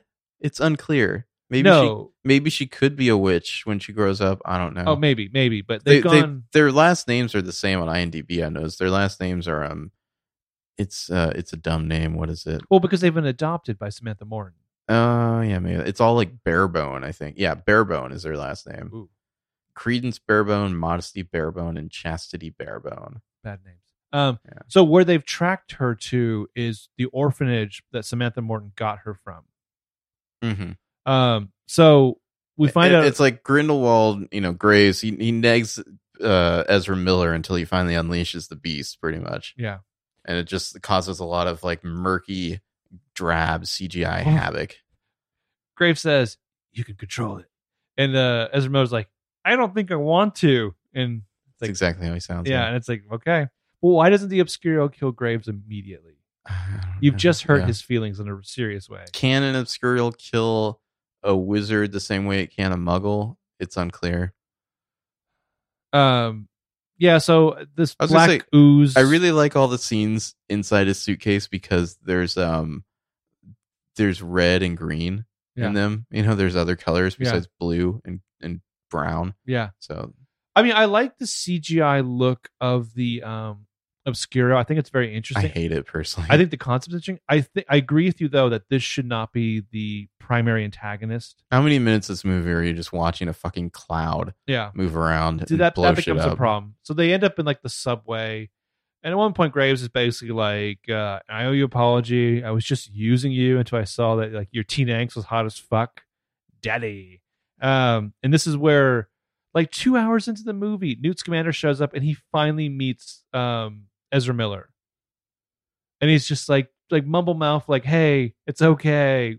Work with me or whatever. And it's like, you've just met him. You're the main character and he's one of the main He's villains. empathetic, yeah. But it's like, why couldn't you met 45 minutes ago? What did you think of the magical G-Man look with all like the leather trench coats? For a long time, the movie's so dark that they just look really boring. Eventually, you see that it's like brown leather. Yeah. So they stand out a little bit more. I don't know. I wasn't a big fan. It's not. I feel like they should have gone for like Pinkerton or something. Or I don't know. I guess the witches and wizards in the U.S. aren't into the whole robes thing. You need to be more ceremonial, you weird fucks. Mm-hmm. It's not an enlightened period, sure, but it's not like they're going for, when we say dark, it's not like this is a film noir thing, which also wouldn't make that much sense in the 20s. No. 10 years later, maybe, but yeah, so 2 hours in the movie, these two characters meet. John Voight fucking shows up again with his stupid storyline. Well, have we talked about Graves? He has like this weird like white lapel situation going Oh on. yeah. Well, with the jacket, he's got some sort of like weird trench coat robe situation happening. Yeah. Well, like he's got the same. I think I saw something with Grindelwald later where it's like he has the boots and his pants are tucked into the boots, and it's very weird. But so John Voight shows up on the street, like common man of the people rioting outside. He's taking pictures of this whole situation. Can you obliviate pictures? Sure, it's magic. You can do whatever you want. Yeah. Okay. Yeah, they try to talk Credence down, but then Makusa Aurors show up and just blast the dark cloud into oblivion. Yeah. And seemingly he dies, but somehow he doesn't because he's in the next fucking movie. There's a little bit of a fight with Grindelwald. Like I guess part of it is like Grindelwald is just like thrashing Newt so much. Isn't that kind of like what brings Credence back? I think there's a little bit like that. I guess. That like Credence like trips out again because he can't contain it anymore. When the president shows up and she has all her auras surrounding her, I noticed Dominique Tipper from The Expanse is one of the auras. She also had a minor, like maybe no lines role in Vampire Academy. Mm. Yeah. So then they do a spell where Percival Graves is it Percival Graves? Yes. I keep fucking it up. Where Graves turns just utterly fucking hideous. Like his face turns all pale and old and gross. His hair's all white. He's got this weird bleached mustache. It's like they CGI'd this hideous old man who maybe used to be like something. They could just cast an actor. Expecto Deparo. But like, he's got that gross like mustache and like his like the bleach mustache is just like ew. Yeah. And I mean I guess they're trying to do a thing where like he's used so much dark magic he's starting to look a little less than human. But like, did he have David Bowie eyes before? And like the old man one, did he have David Bowie eyes? Probably not. Okay. Yeah. There's the bit where Newt to save the day because of his like swooping evil little thing. He's captured Grindelwald, and Makusa president is like, I owe you one. And then like 2 seconds later, she's like, oh, you're a Muggle. You got to obliviate that guy. Well, no, the problem is Newt doesn't call in the favor. Newt is never like, hey, you said you owed me one. He's like, nah, I'm going to keep that in this my back needs pocket. to be the end of Sneakers. You know what I mean? Where all they do is to call in the favors. Yeah, Newt's just like, no, You can say that one. Yeah. I might need it later. Sorry, man. Sorry, they actually have him. I'm your friend. Yeah, there's this whole scene where it's like, oh, why did I come along? Oh, just because I like you. You're my friend. Yeah. So Johnny Depp has 2 lines, which one is do you really think you can hold me? To which the president says, we're going to try. Okay, great. And then as he's passing Newt, he says, won't we die? Just a little bit. It's like, I'm sorry, what the fuck does that mean? Yeah.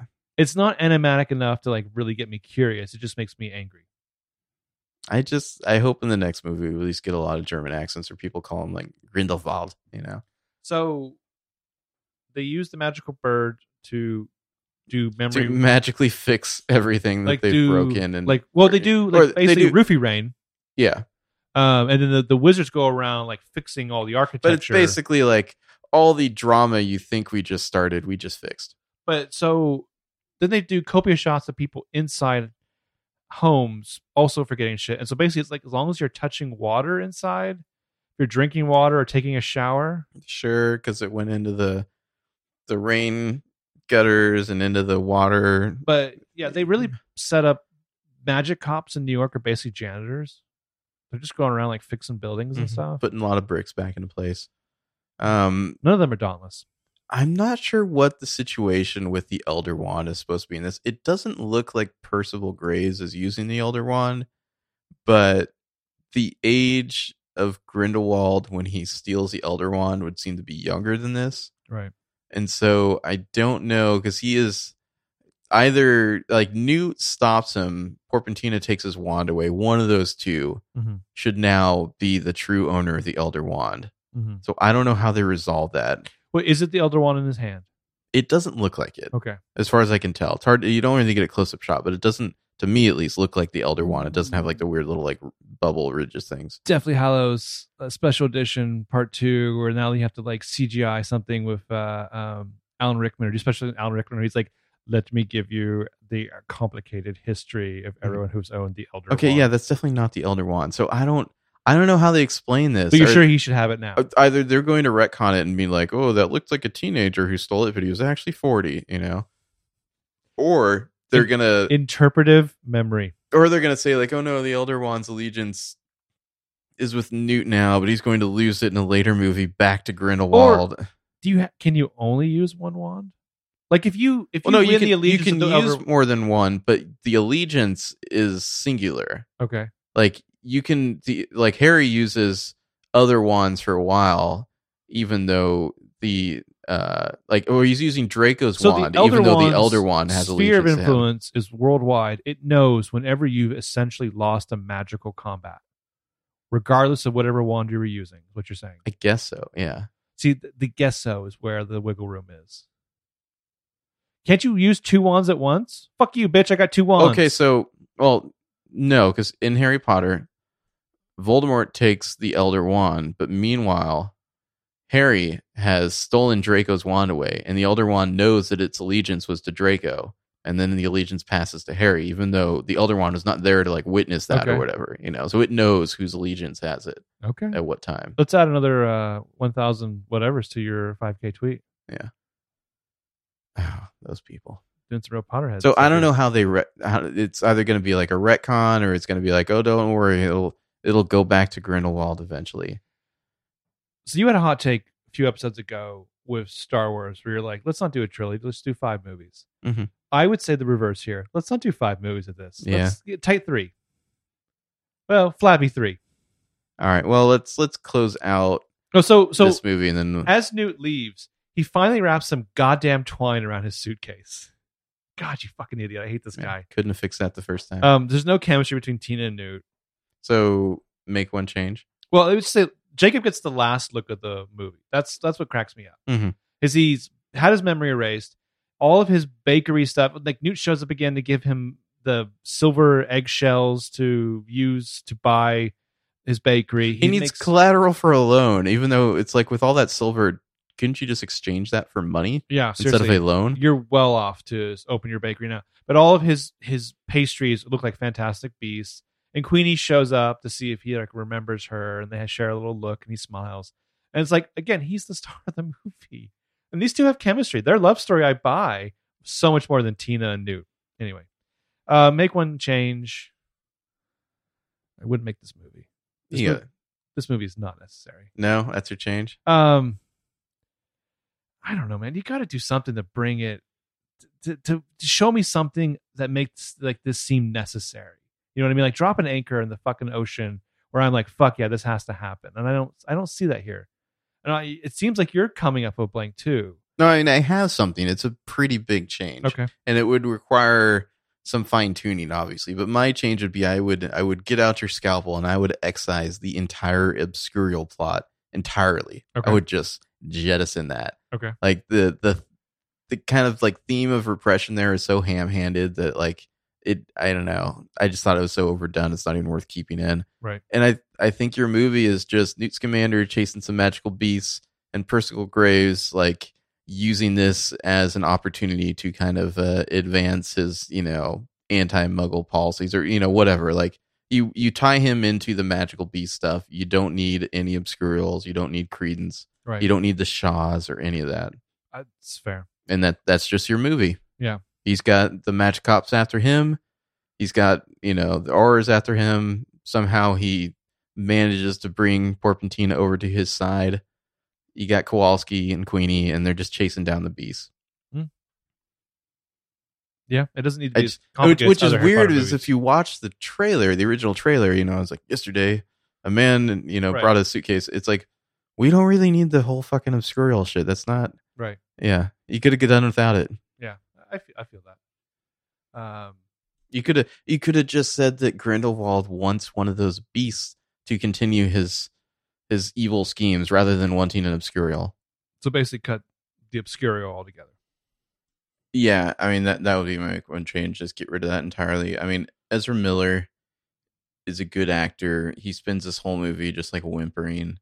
It's a waste. If you really wanted him in the movie, I think you could do a thing where like, oh, unlike the UK, there's no social services structure in America set up to help poor people. So he doesn't have money to go to Ilvermorny. So he's like a street wizard or something. And Grindelwald is, Graves is trying to like recruit him and groom him to be one of his dark wizards. And there, you fit him in there. You don't need the Obscurial plot line. You don't need like the weird repression, evil, say anti-Salem school marm lady. You don't need the Shaws. Like you can get by without it.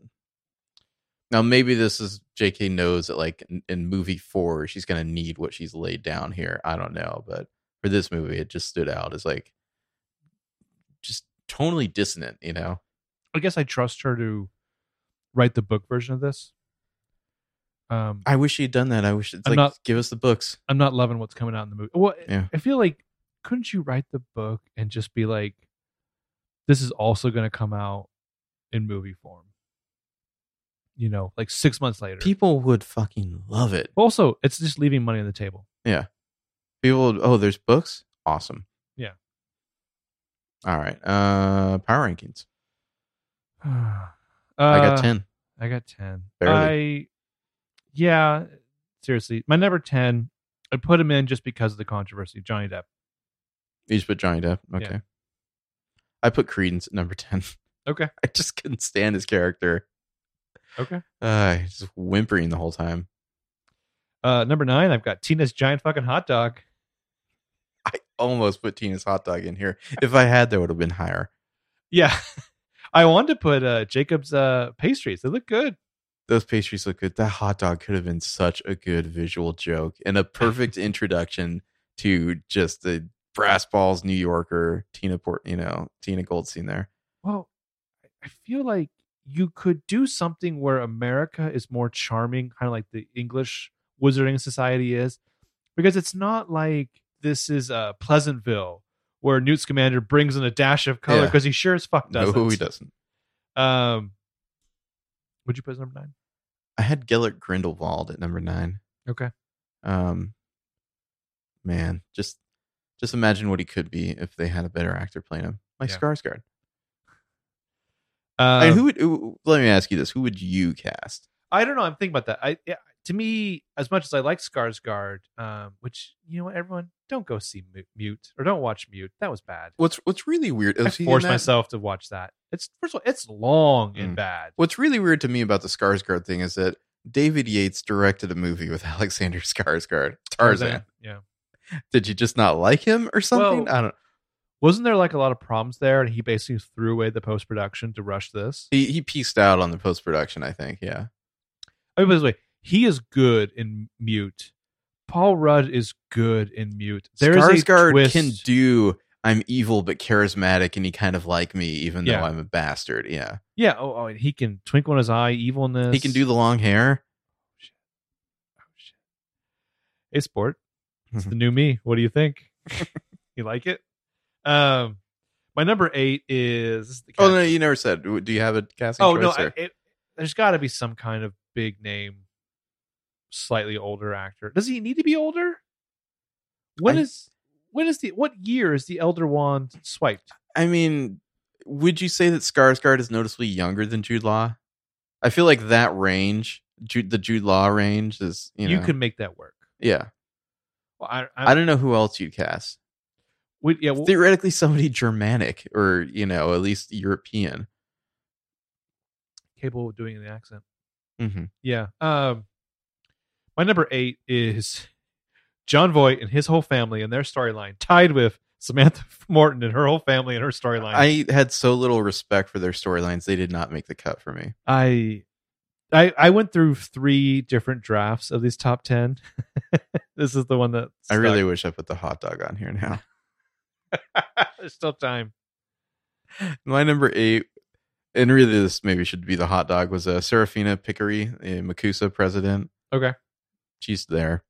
She should have been on mine. I like her look, I guess. She's not much of a character.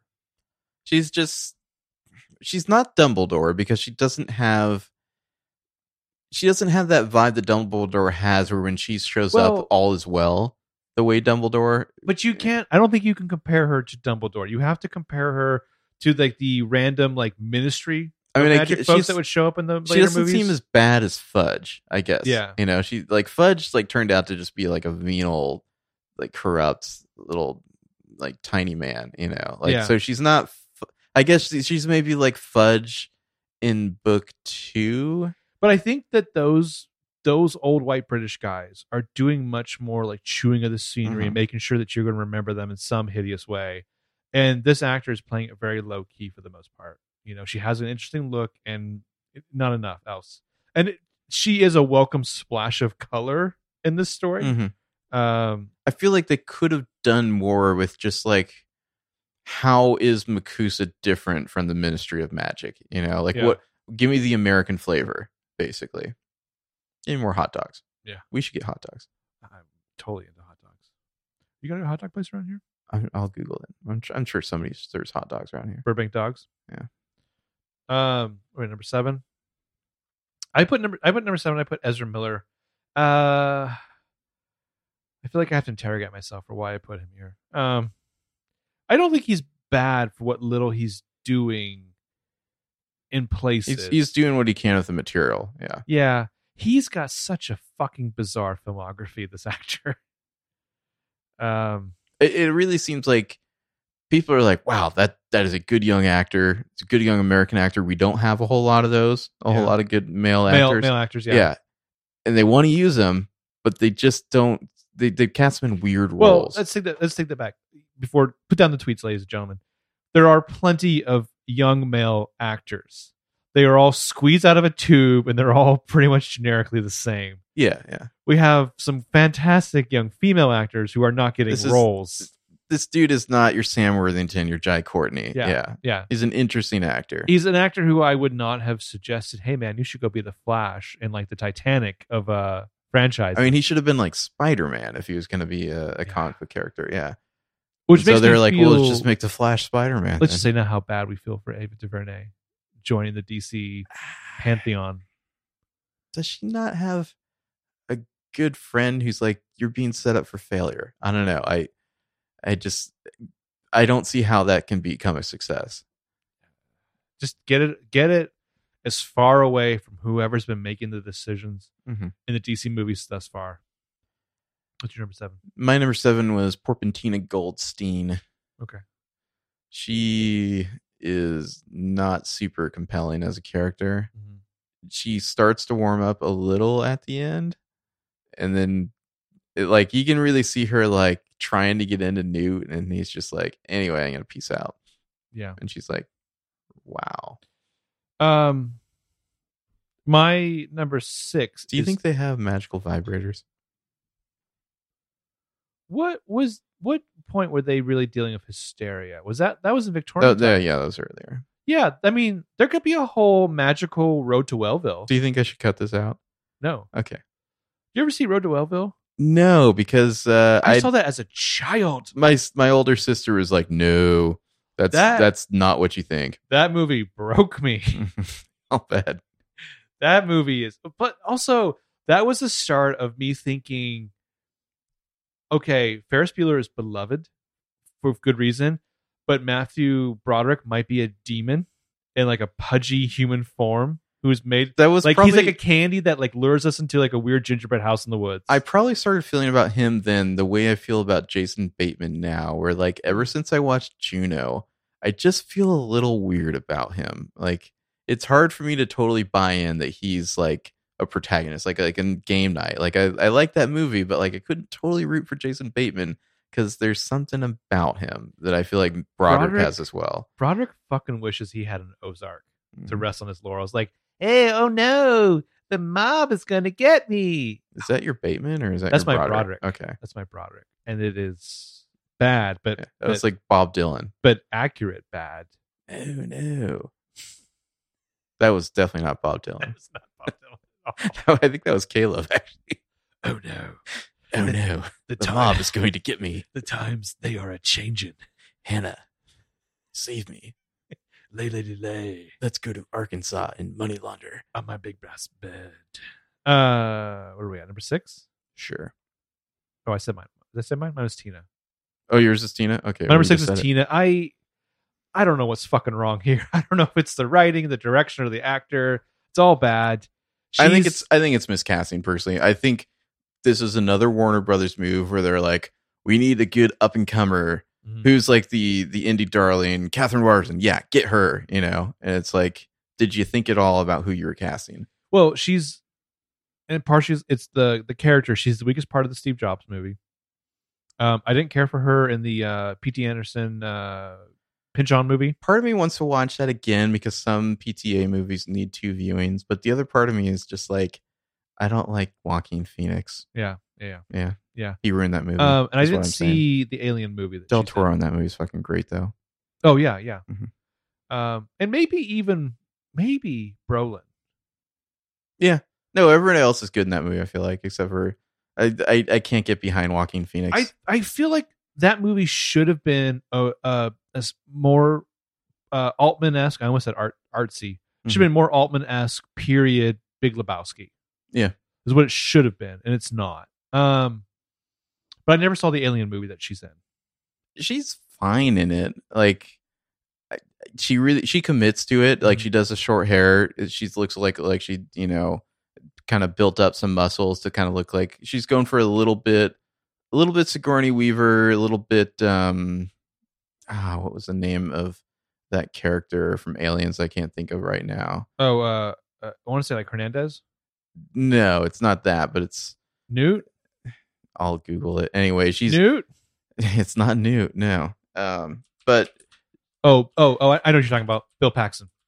Yes, exactly. Game Bill over, Paxton. man. Game over, man. Game over. R.I.P. She's fine in it. It's not a good movie. I have not liked her a ton in some movies. I do think she can be good though. This role was just bizarre. It's like they kind of wanted to go like 20s flapper with her, but then didn't really commit. Is she tough in the Alien movie? Yeah, she's pretty tough. So she can do tough. Yeah. So obviously the issue here for part of Tina is either direction or the conception before the actor shows up. Mm-hmm. Yeah, everything about her's not totally working for me. I almost kind of feel like you either need her or you need Newt. You know what I mean? Like you almost don't need both.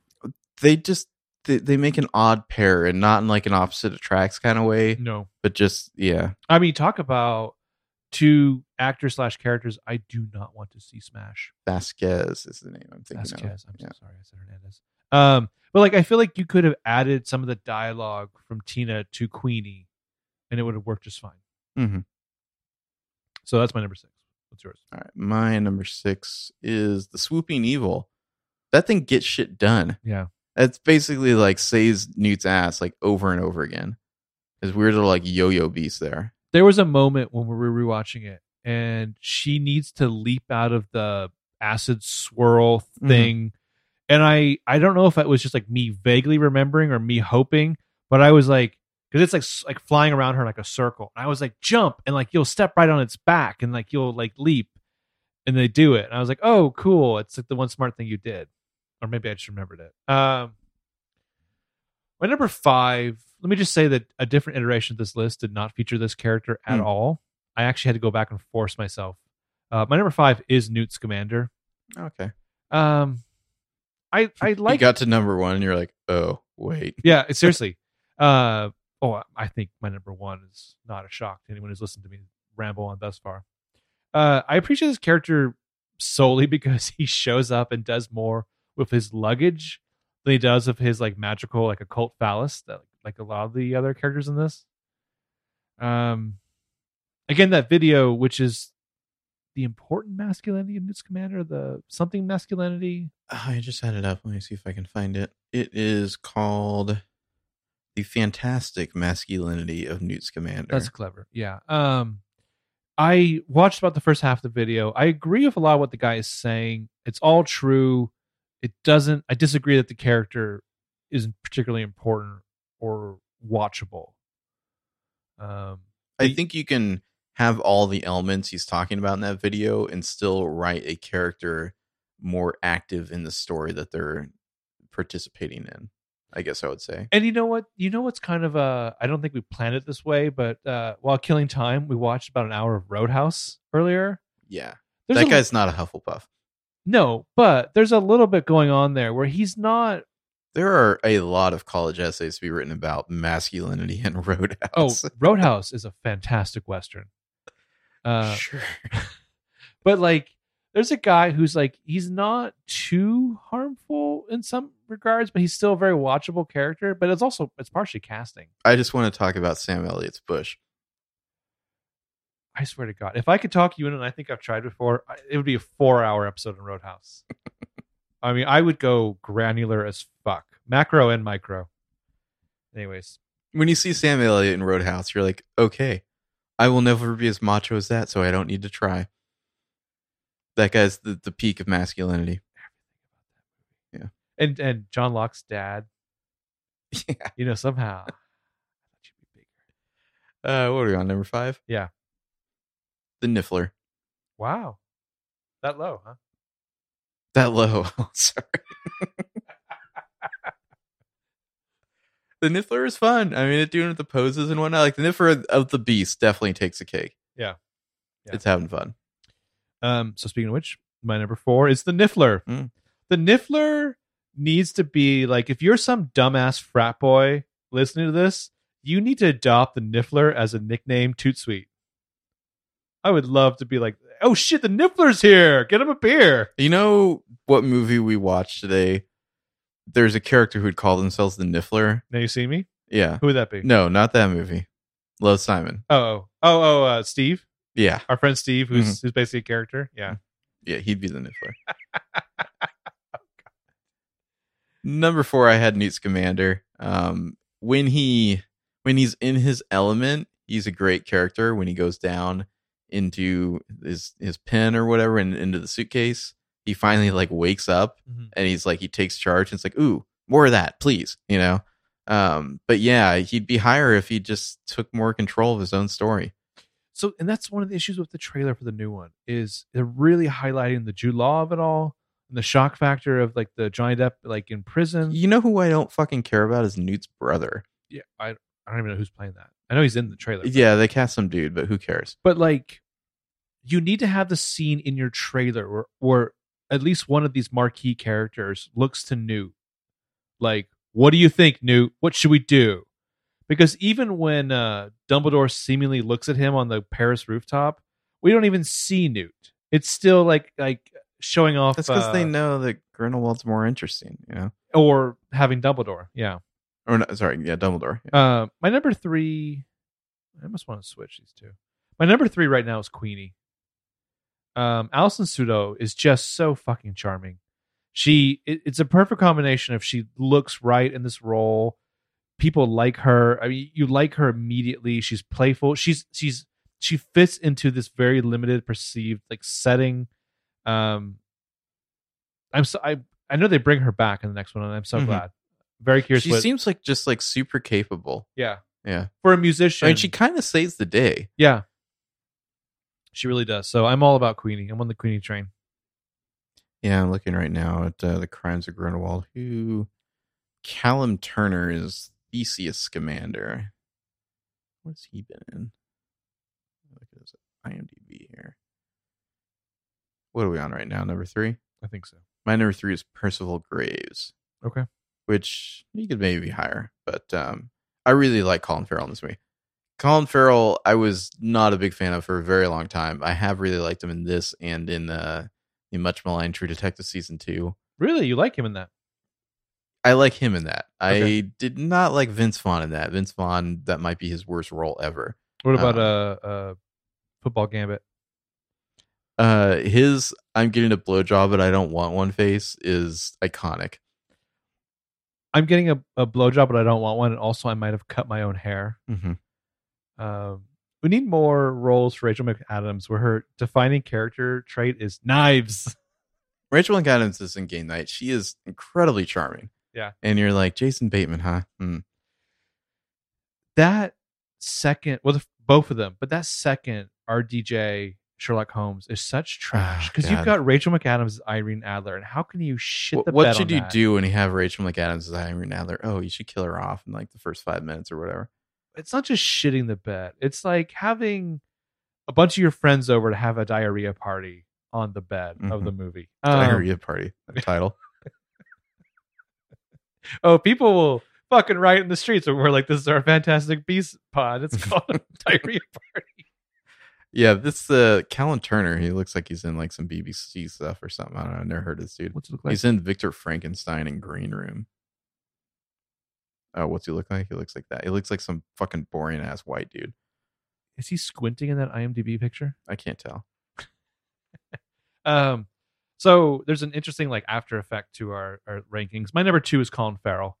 Mm-hmm. You're right. He is fantastic in this. Somebody has to be, and I think he realized that and stepped up. Colin Farrell is he American? What? He's Irish. Is he Irish? Okay, because I was gonna say he seems to possess the ability to adapt to kind of fantastical material in a way that a lot of actors don't. Like especially American actors, they don't know what to do. They don't have that Royal Shakespearean training. Well, Colin Farrell seems like kind of a rough and tumble type of actor, but he can do the crazy. Well, I think so. When he started off, as far as American audiences knew him, he was basically like the younger Irish Brad Pitt, and those are the roles he took. Mm-hmm. And then I think his personal life probably imploded, and then he came back like having really been through some of the shit he claimed he had been through. And I think he learned you got to have some fucking presence. But I feel like he has a very American kind of method sensibility, and yet he can do Percival Graves and sell it and not ever seem like he's out of his element. Like some American actors struggle with that sort of thing. Yeah. I would agree that elements of him in True Detective Season 2 are not bad. Well, I mean, his ending is the one that you really resonate with, I think. Yeah. What is it? It's like Rachel McAdams just like goes to she like has this baby South or America, something, doesn't she? Yeah. She goes to South America with like some other lady. With someone, yeah, and has this baby. Yeah. So say we all. My number 2 is Queenie Goldstein. Word. A delight. Have you done Queenie already? Yeah, she's my number 3. She's your number 3. She's the one I thought about switching. Yeah. Queenie she's just like a fun character, and it's kind of funny that the 2 secondary characters are way more compelling than the main characters. Yeah. And all around, like her her whole persona is just more enjoyable. These two basically elevate the shitty material. Mhm. Well, I think our number ones are probably the same then. Yes. Dan Fogler as Jacob. Kowalski. I mean, who would have thought that the Muggle would be the one he cared Yeah. about? But yeah, Better Ron. He's doing it right. Yeah. I mean, he's fun. He's kind of a dork, but he has, he's got that kind of good-hearted vibe about him. Well, in some cases, he has better lines because he's the so-called sidekick. Mm-hmm. Like right at the very beginning there, like, so what are you here for? Oh, I'm the same thing as you. You're also trying to get a loan to open a bakery? Weird. Yeah. He's he's definitely an audience avatar in a lot of ways, yeah. But not even fully. Like, they don't even commit to that. I mean, I'm glad they're bringing him back in the next one. Like, I don't know how they explain that, but sure, it's like, yeah, I'll take it because Scamander needs all the help he can get. I want him to have scenes with Dumbledore. I really do. Yeah. Yeah. I'm not crazy about Jude Law's Dumbledore. It's fine. I feel like they could have done better, but it doesn't. Jude Law is obviously he's the most promoted part of that trailer. He's very Jude Law in it. He's very Jude Law. He's very successful. It seems like a different movie that I don't mind watching. Better tell you my casting for him. Who? You probably won't like this because it's not a big name. Okay. Ian Glenn. Oh, Jorah? Jorah Mormont. Yeah, Lord Friendzone. No, I'm into that. Okay. I'm into that. He's got kind of a weird nose like Dumbledore. Well, he's got an iconic voice too. Mm-hmm. Well, because I mean, who are you going to find that's going to be young Richard Curtis and also young what's his name? Michael Gambon. Yeah. Because when I think of Michael Gambon, you know what sad thing is? I lose him. Did you put your name in the goblet of fire? I lose him in Dumbledore. Said calmly. Dumbledore is like a whole other character in my mind. When I think of Michael Gambon now, I think of his role in Life Aquatic. You must swear, my darling, legally swear that you would not kill the shark. That's true, yeah. I want him to be my lawyer. They're going to impeach you, darling. They are. Yeah, so Dan Fogler, Jacob, thank fuck he's coming back. Would you recommend this movie? No. I mean, if you're really into the Wizarding world, obviously you're gonna watch it. If you had never seen a Harry Potter movie, nah. Yeah. I feel like this would turn you off to the material in general. Hopefully it gets better, but my only hope for Fantastic Beasts 2 is that J.K. Rowling will have one script under her belt. She's maybe a little more familiar with the structure and whatnot. Yeah, I want her to be like, time to fuck shit up. You know what I mean? Like, crack those knuckles and get going. If I heard somebody say, I want to get into the Harry Potter movies, but I want to watch them in like chronological order, I would jump in front of them in this movie like a Secret Service guy taking a bullet. Mm-hmm. Like Clint Eastwood in Line of Fire. Yeah, I saw that in the theater. Wow. Yeah. Isn't that rated R? Oh, yeah. High five. Yeah. I saw some weird movies, like RoboCop 2. Crimes of Grindelwald, I mean, I guess you have Dumbledore and you have J.K. Rowling like getting a little deeper because I feel like they rewrote Fantastic Beasts halfway through shooting it. That is my personal theory, is that they didn't know that they were making Grindelwald movies until like halfway through or something, or like right before production. It's not like David Yates is suddenly going to become a better director. If anything, he's going to get worse. So, you want to talk about the trailer? Yeah. So you were saying that you think we're going to see little baby Voldemort by the 5th movie or something. Darth Voldemort. I don't think they will be able to resist the Tom Riddle cameo in one of these movies. Okay. Because the showdown with Grindelwald is in 45. I think that would be after Tom Riddle leaves Hogwarts, if I'm not mistaken. Because we were trying to do the math. I can look it up on the wiki. We were talking about like the Tom Riddle that I enjoy the most is Christian Coulson, I think is the actor's name, in the second one. Yeah, he's fantastic. The Ralph Fiennes' like nephew or whatever, who plays the little kid version of the orphanage in 5, 6, is pretty good. The teenage one in that movie I can't stand. So Grindelwald is born in 1926. Create a Horcrux. Yeah, so he'd be a teenager in the 40s. My ex-girlfriend had a good recommendation for young Voldemort, or younger Voldemort. Harry Lloyd, the guy who plays yes, Viserys. Yes. in Game of Thrones, like with dark hair. So You just see those cheekbones, I feel like. you'll love this Yeah. reference because you love every time I bring it up. There's a Doctor Who episode called "The Family of Blood" of Harry Lloyd. I thought you said I would love this. Yeah, eat it. Harry Lloyd in that, he's just all relying on his weird face, his unblinking eyes, and his strange voice. God, he'd be fucking amazing as Voldemort. Tom Riddle began attending Hogwarts School in 1938. So yeah, if the last movie's in 45, there's definitely room for a new peer. I don't think they'll be able to resist. The kid, is his name Hero? The actor who's like Ray Fiennes' like nephew or whatever. I have no idea. He's got some kind of funny first Like name. Hero H-E or H-I? I think it's H-E. Okay. Yeah, he's not Japanese. He's not a hero protagonist. He's not hero protagonist. Yeah. Like he's just like, I can start fires with my mom. Well, you know, he's like so British. And then like the other two guys are so erudite. They really lose their like thuggishness. Yeah, fuck. Like so. Okay, we were talking about when young Tom Riddle's going out of his way to get its Hagrid expelled. Mm-hmm. Like Dumbledore's already like in the weird robes and shit. But when he's recruiting little baby Voldemort, he's in the suit and ties with the beard. In the book, unkempt beard. In the book, it is called attention to that when Harry's in the Pensieve watching those memories, like, oh, weird. It's Dumbledore, but he's in like a suit, you know. He's in like a crazy velvet suit, and he's like somehow like super dashing, you know, for that time period. Yeah, so he's just wearing like a fucking tweedy vest. Yeah, I need to see Jude Law dressed like Prince. Yeah. Mm-hmm. Yeah, I'm not a big fan of that costume change. It seems like there's a lot of fucking characters in that trailer because it's like, okay, we got Scamander's brother, we got Leta Lestrange, and there's all these like Aurors, you know, and Harris, Dumbledore, plus all the old characters. I mean, no Graves, only Grindelwald now. They apparate onto the bridge, which I know you have no issues with whatsoever. Honestly, David Yates. I got like a fucking 100 tweets about that. That tweet blew up somehow. I don't know if you know this, but J.K. Rowling actually wrote these movies.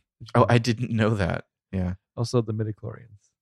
It's a fucking joke. That's all I'm saying. If you've read the goddamn books, it is amazing how many people tweeted at me who seemingly had not read the books. They're like, Dumbledore apparated in Half-Blood Prince in the fucking movie he did. You are this close to being like one of those like angry sir. No, actually, those angry like the movie, Star Wars YouTube show guys, but like about Harry Potter. Allow me to tell you why The Last Jedi was insulting to fans. The ones. What's the one you made me watch where they did the fake one? God, that's fucking brilliant. Which fake one? It's the guys who do the Nerd Crew. The Nerd Crew. Yeah. What is their thing? Mr. Red Letter Media. Mr. Plunkett. Yeah. And the Half in the Bag. Mm-hmm. Nerd Coffin. the new thing that you can buy. Yeah, a lot of characters. Why is Credence in this movie? I don't know. There's like a shot of him like he's still alive. The Obscurus is still alive. He's like releasing it. He sucked. He should be dead. I guess there's like a few spoilers. Freeze frame like a certain shot. It appears to be Grindelwald like looking at a family tree of the Lestranges, and it looks like Credence might somehow be like the half brother of Leta Lestrange or something like that. I don't know. It's weird. How would he come back though? What magic? I don't know. Magic. Of all the characters they could have brought back, I don't understand it at all. Like nothing less. Shouldn't he just be off at fucking Ilvermorny? Why is he in Paris? I don't know. Yeah. Yeah. Dumbledore's not in robes. I really want a new fucking director. Like David Yates, you've had 6. Go away. Give somebody else a chance. Like, what are you doing? Like, is there no other movie you'd rather be making right now? Is there no passion project that you have? Well, okay, so go away. Again, you'll love this. Do you remember? I don't know if you remember this. He announced years ago he was doing a Doctor Who movie. And then everyone, including the BBC, was like, no, he's not. Whatever. Go do that. Go do anything else. There's plenty of other directors out there that could do Harry Potter. Speaking movie. For every fandom everywhere on the planet, we don't want him. Mm-hmm. Go back to TV. And go do like the BBC dramatization of like Cambridge Analytics or something. I don't know. Can you imagine if like Quaron came back for Crimes of Grindelwald? I'd be into it much more than I am now. Yeah. I would really like to see it in one of these big franchises, like a master director do one of these movies. And I feel like what is the closest we've gotten to that would maybe, I don't know if I'd call him Ron Howard a master director. No offense. He's a journeyman. Ryan Johnson might be the closest, like a true artist, you know? Like, it would be nice to see a director who's not just like leaving the CGI to the effects house kind of thing, you know? We like, they're really going to get into it. Right. Quaron would be somebody like that. There's a British American, primarily TV director whose film credits are pretty bad, but she's really like proved herself on TV shows again. Rachel Talalay. I would like to see her take on something like this to get back into kind of like that what Kathleen Kennedy briefly did, where it's like, let's take these hot up and comers and give them something. But I think that she wouldn't like shit the bed. Yeah, open the door to somebody else. You have presumably after Crimes of Grindelwald, you have 3 more of these. And then I kind of think it's going to be a stretch to do more spin-offs. Well, then the original cast will be old enough to do Harry Potter, your Magic sequels, Cop. right? I mean, yeah, you get Emma Watson back. Sooner or later, that's going to happen. I like that the connective tissue in here is that Love Simon had the like he realized he was gay because he kept having Daniel Radcliffe sex dreams. True. There's a lot of connective tissue between the movies we're going to talk about. John Voight is in the original terrible fucking Laura Croft movie. Oh, is he the dad in that? He's the dad, yeah. That makes sense. So McNulty's an upgrade there. What the fuck did I do? Yeah.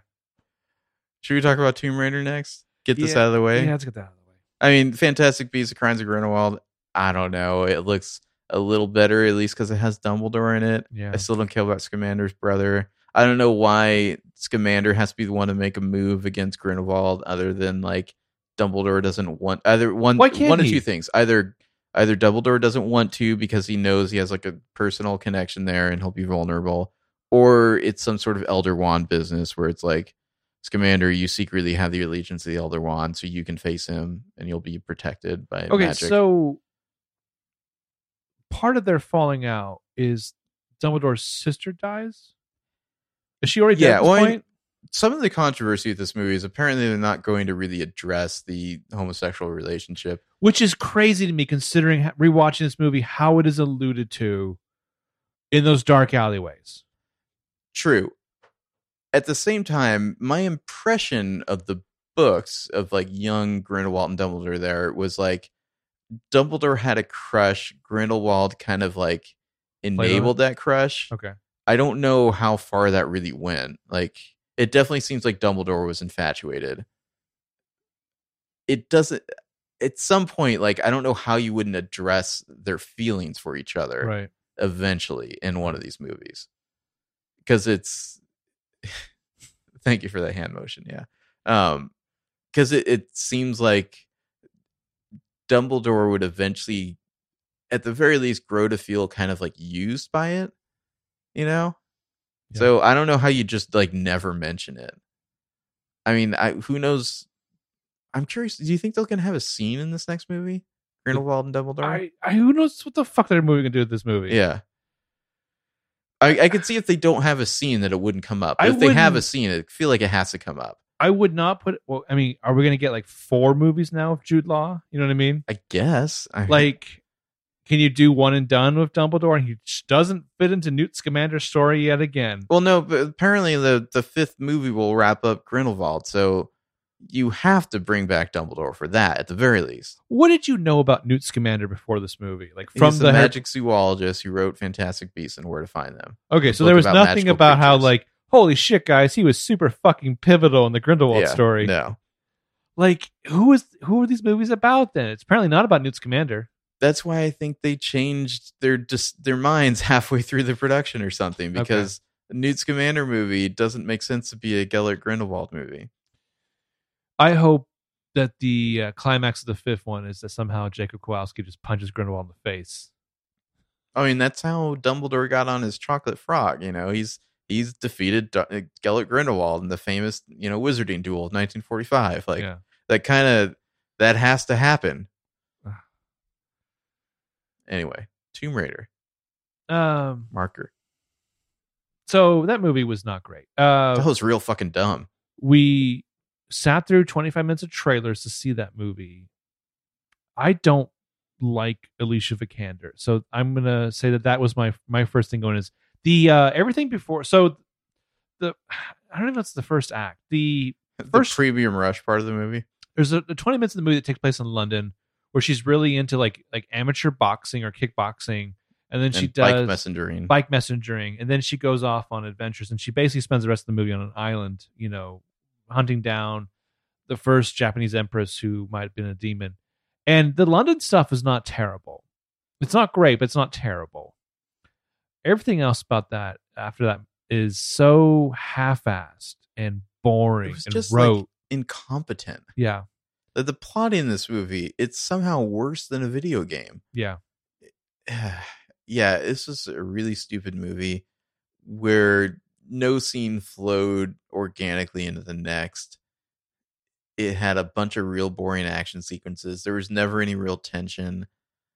Lara Croft is like a fucking moron in this movie. Like, she is dumb. Well, it's just like Lara Croft begins, but uninterestingly. Mm-hmm. And you expect more from a director whose first name is Roar. It's just like Roar Ulthag or something. Or I guess you could say like Uthug. Uthug, yeah. There's like a quote-unquote twist in this movie where it's like, oh, the Death Queen is actually a carrier of a disease. And it's like, no, we got that already. We got that in the prologue. It was obvious. Yeah. Oh, anyone she touches dies? Wonder what that could be. Yeah, so Dominic West is her dad. I really grew to not care about that relationship. He shows up alive like the first. Of course he's alive. Last yeah. two-thirds. He has to be alive so he can die later. Spoilers, by the way. Walton Goggins is sleepwalking through the villain role. Like, confusing. Walton Goggins, he's paying for his children's college tuition. Well, I support it. He's been stuck on this island because of her dad for 7 years. She shows up and he's like, finally, I have someone I can talk to because the loneliness has driven me crazy. And it's like, you have a whole fucking militia army and there are slaves. 50 other people on this island, dude. There's plenty of people to talk to. Oh, we don't watch the same shows. Yeah, we don't read the same books. They're younger than me. They're like millennials. They just don't get my references. We don't get along at all. I keep talking about Michael Chiklis and The Shield, and they're like, "What, man?" I made a Seinfeld reference, and they just stared at me. You kept making all the stops, and I got nothing from them. Fuck those guys. I can talk to you though, right? Well, hello, la la la. Oh, that's happened to me so many times. Kristen Scott Thomas shows up in a character who's meant to foreshadow. I wonder if she'll be evil. Foreshadow a sequel that I would pay good money to not happen. Is there something like Big Short wise where I can like stock market bet against movies? I would do that if I could. Like, there are movies I would short, like Deadpool 2. Yeah. I'd like to buy against some of these movies. Can Ryan Gosling show up and pitch me against shorting movies, and I'll be like, I'm fucking in. Mm-hmm. Save your weird Jenga. I like to invest in the joke just isn't funny anymore. Oh, you got Christian Bale, and he's doing a whole affect of a glass eye. I don't even need it. I'm betting against it. Yeah, Tomb Raider was long and incompetent and boring. Nothing made sense. Like, she just like immediately jumps on a boat with like one other dude, and there it's like, oh, the Devil's Sea. We'll die if we go there. Fine, I'll sail there anyway, though. That guy, is it I'd like to see Lou Ren? Yeah, Daniel Wu. I'd like to see him in something else. I feel like he's wasted in this. He's fun for about 15 minutes, and then because the script's like, whoa, he can't be that fun. Calm that the way fuck down. There's a moment where the other like slaves they've rescued essentially are just like, we will fight for you. Your father like died for us or something. You're like, what the fuck? Where did this come from? Yeah. But yeah, like he's like, you can't pay me enough money to sail through the Devil's Sea. I'd just die. What would I do with the money? And she's just like, but would you anyways? And he's like, fine. It's like, okay. And then do they wait and reconnoiter before they just sail right through the stormy night to the island? No, they just go right for it and they crash. Yeah, Stormy Island. Stormy Night. It's like little rocks and jagged edges everywhere. They crash. We see if they had waited a day. Yeah, the next day it's fucking gorgeous. All of that shit is visible. They could have made it. This movie has one of those egregious, like, she not only takes on a bunch of like serious life-threatening wounds, but like they are not survivable. Like, oh, should we talk about the weird tonal inconsistency where it's like it's a stupid action movie where she's ping-ponging around, but then every once in a while she'll take an injury, and her injury acting is way too real. She's doing these groans like it's just like you sound like you're in way too much pain for a PG-13 movie. Not accidentally sexual and then like moans. She has to do like surgery with no anesthesia. She has to do a moan where she's like drowning some hoodlum in like a puddle of water. She's screaming more than he is. And it's like, what the fuck am I watching? Like, is this a fun movie or is this like a grimdark movie? You don't seem to know. But yeah, so after she gets off the island, there's like an epilogue where she's doing this thing that was set up earlier. And I'm like, no, because she died from a blood infection that she got on the island. There's no way she survived that. Yeah, the Nick Frost bits in that movie were just dumb. Which are all over the trailer. Like the after credits scene. Essentially the entire scene. The after credit scene of him is in the trailer, and that's not a good sign. Yeah, it's a fucking stupid movie. Poor McNulty. McNulty's instructions were just like, hey, if I died, burn this research. And she's just like, nah, I'm going to bring it to the island to give to the enemy. The Order of the Trinity. Oh, God, it's so dumb. I wanted straight up fucking Illuminati from the first movie because that's dumb, but what the fuck? Why not? Why the fuck not? Yeah, it's bad. I'm glad that the rumor that Daisy Ridley was up for this role, I'm glad it didn't come to fruition. This would have been bad for her. She's too good for this. No, I feel like she would have read that script and passed immediately. Yeah. Love, Simon. I enjoyed this a lot. I feel like it's very much a John Hughes movie. I have a lot of complicated feelings about this age and what Simon does. But it's a very interesting movie just to see from the perspective of a gay teenager, like trying to, he's got a good life and he's grown up with it. He knows it and he wants to come out, but at the same time he's afraid to because that's a whole new version of himself to accept. It's a whole new world to enter. And I think it seems like low stakes, but it's really not. I think it's very relatable. I don't know. I guess I have a lot of complicated feelings about little parts of it. So you probably should talk a little bit and I can jump in. I would say it's great. I feel like this movie's immediately in the teen movie pantheon. Yeah. I think they didn't make the mistake that some teen movies do where they're like trying to be a little too hip or too edgy, or they're like sort of like inventing new trends that don't exist in reality. Like some teen movies do that and it's just like settle down. There's no like, let me walk you through the cafeteria and point out all the cliques. Mm-hmm. The Martin character in this, is he the biggest movie villain of 2018? I could not handle that guy. That guy is like douche chill personified. Every time he came on screen, I was just like, oh, fucking Jesus Christ. The only decent thing about the Martin character, who is what he does to Simon, is horrible. Though Simon does horrible things on his own to his friends. I don't know if I call him horrible. Behalf. I feel like Simon caught a lot of shit that I feel like they could have had some sympathy for him there. Yes and no, because so basically there's we're spoiling here, by the way. Yeah, we're spoiling the fuck out of it. There's a Gossip Girl-esque blog about their high school, which is basically Post Secrets. Mm-hmm. And so there's an out, very like flamboyantly feminine gay student at the school who gets a lot of shit constantly, and there's also like a secret like other gay student. And Simon is a third gay student at the high school who starts emailing the secreted closeted gay student, just anonymously being like, my name is Jacques. He gets like from the French pronunciation of Simon Says, and he has like a pen pal. It's almost like You've Got Mail for a short time there. Mm-hmm. Where he's trying to figure out, as he's like communicating with this man and like telling him like his life and his turmoil about coming out and his friends, like he's trying to also figure out who could this student be.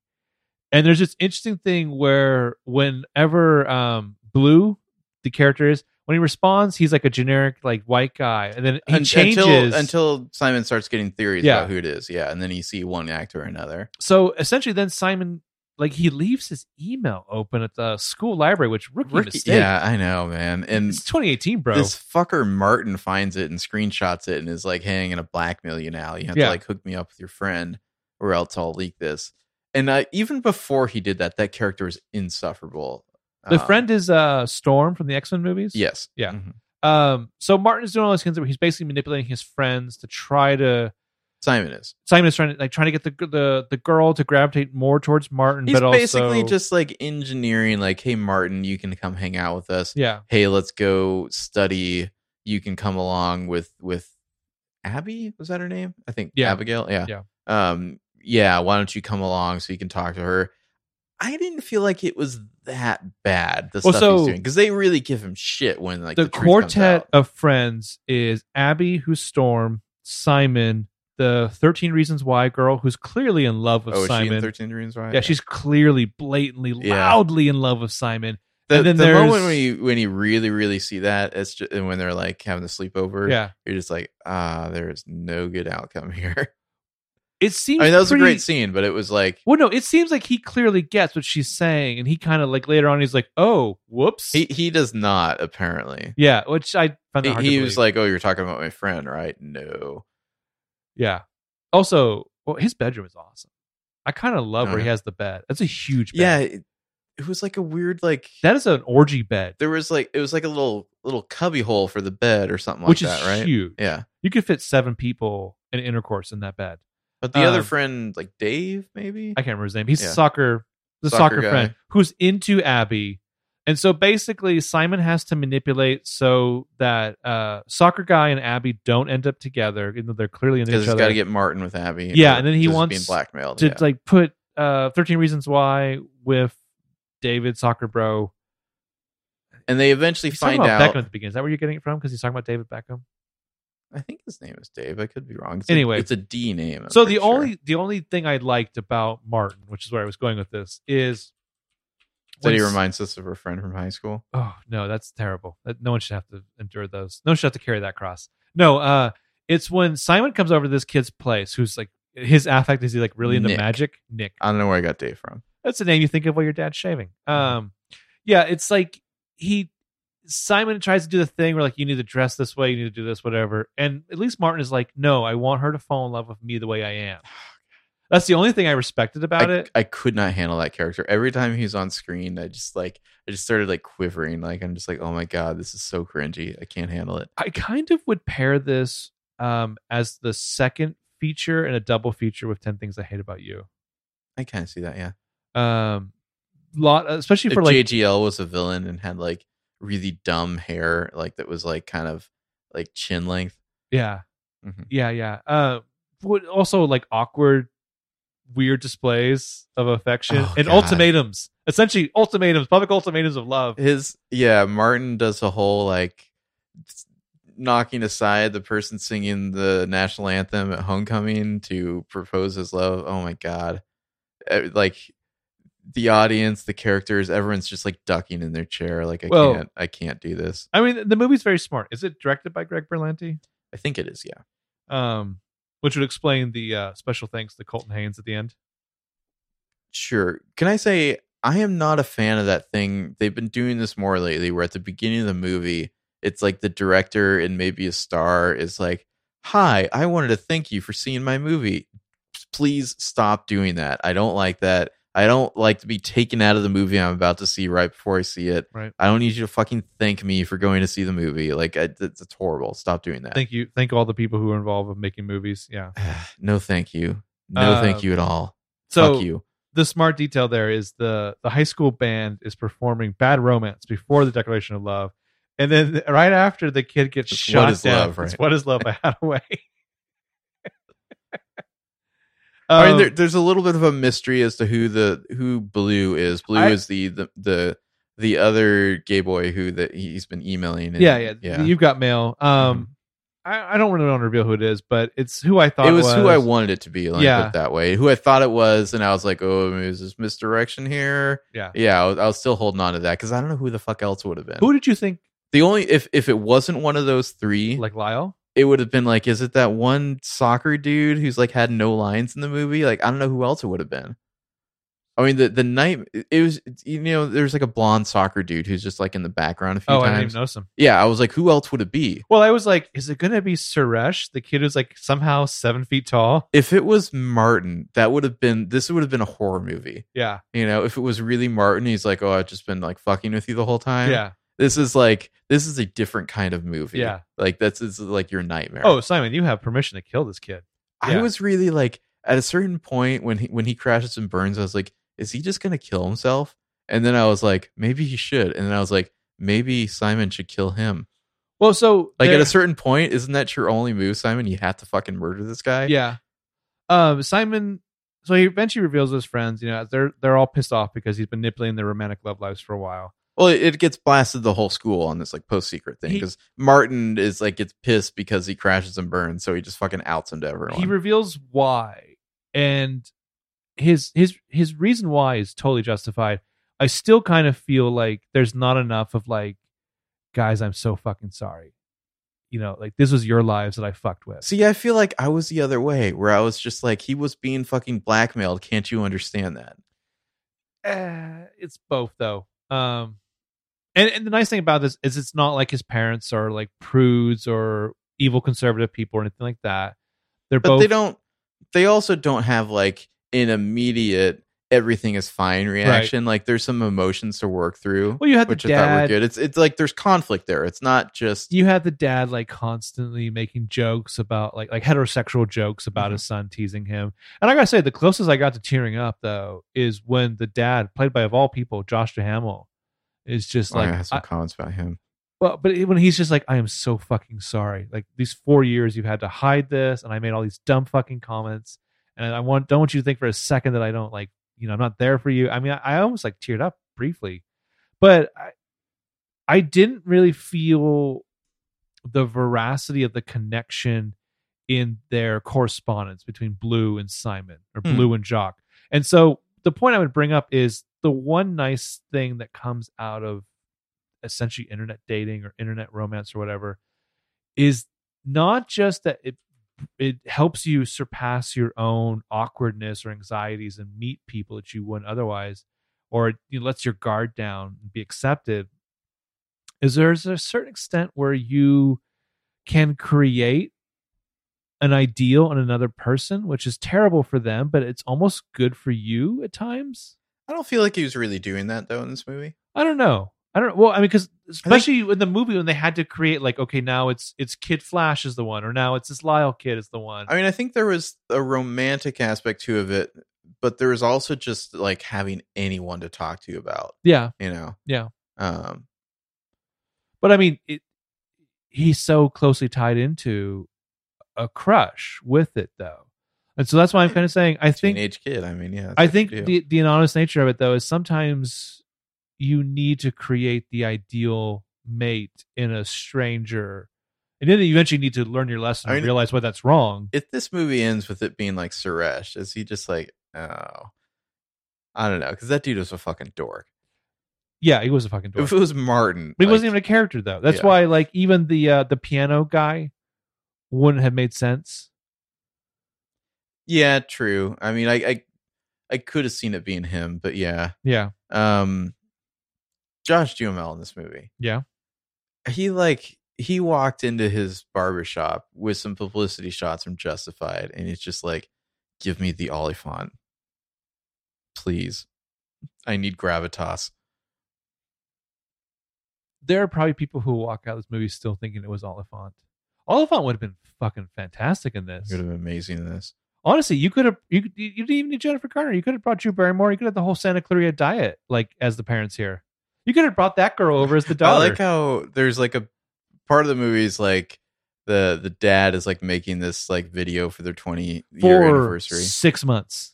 That's a long video. Yeah. A long time to spend on a video that's 25 seconds long. And like, it's like, oh, it's the olden days, only they look exactly the same age they are now. Yeah. I like that. Yeah. But yeah, if Oliphant in this movie would have been worse. That's all I'm saying. Tony Hale is kind of hilarious in how awkwardly bad he is. He's good. He disappears in the middle of the movie for a little bit too long. Yeah. Like somebody in there needed to be like, hey, this guy needs to like pop up somewhere. I gotta say though, Tony Hale has successfully eliminated Buster in my eyes. I just see him as Gary from Veep now. From Veep, yeah. Yeah. Also Natasha Rothwell as Mrs. Albright is amazing. That's As the drama teacher. Drama teacher, yeah. What's his name who plays the teacher in 10 Things I Hate About You? It's Which teacher? He's the actor who's later like in a wheelchair. Later in a wheelchair? Yeah, Man, I don't the know who actor you're talking is. about. Her Like English teacher, where she like has her like her poem where she's crying, I think so. and everyone is like, "Wow, that kind of hit right there." Not even a little, not even at all. Are you talking to me or talking to the audience? Yes, I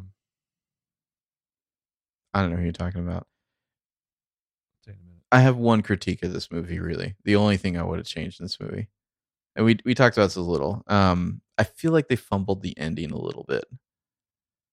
Simon makes this post on like the post secret thing where he's just like, he's explaining himself to the whole school basically, and like, Oh, the ultimatum at the end.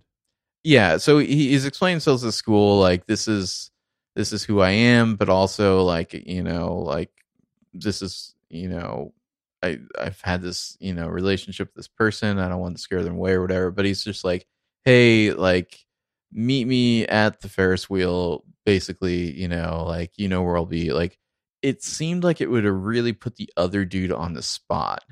Mm-hmm.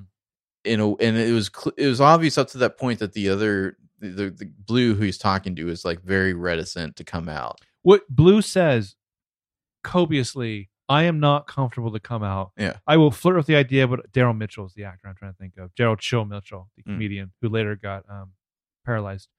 He says constantly, I am not comfortable coming out. We're inspiring each other, but I don't have that level of bravery. Mm-hmm. And then Simon's like, I'm going to give like a shit ton of money to this carny where I just keep riding the Ferris wheel by myself so you can show up and join me after our high school rendition of Cabaret. He's telling the whole school this essentially so that like it's not just like, hey, would you come meet me? It's like, would you come meet me where everyone will be watching? Well, so the reason he's doing it is because Blue has basically either canceled his email address or permanently blocked him or whatever. Mm-hmm. And so this is the only way of communicating with Blue. But yeah, so then it just seems like a lot of pressure. It is. The whole fucking class is just sitting there watching him for hours as he rides his Ferris wheel alone.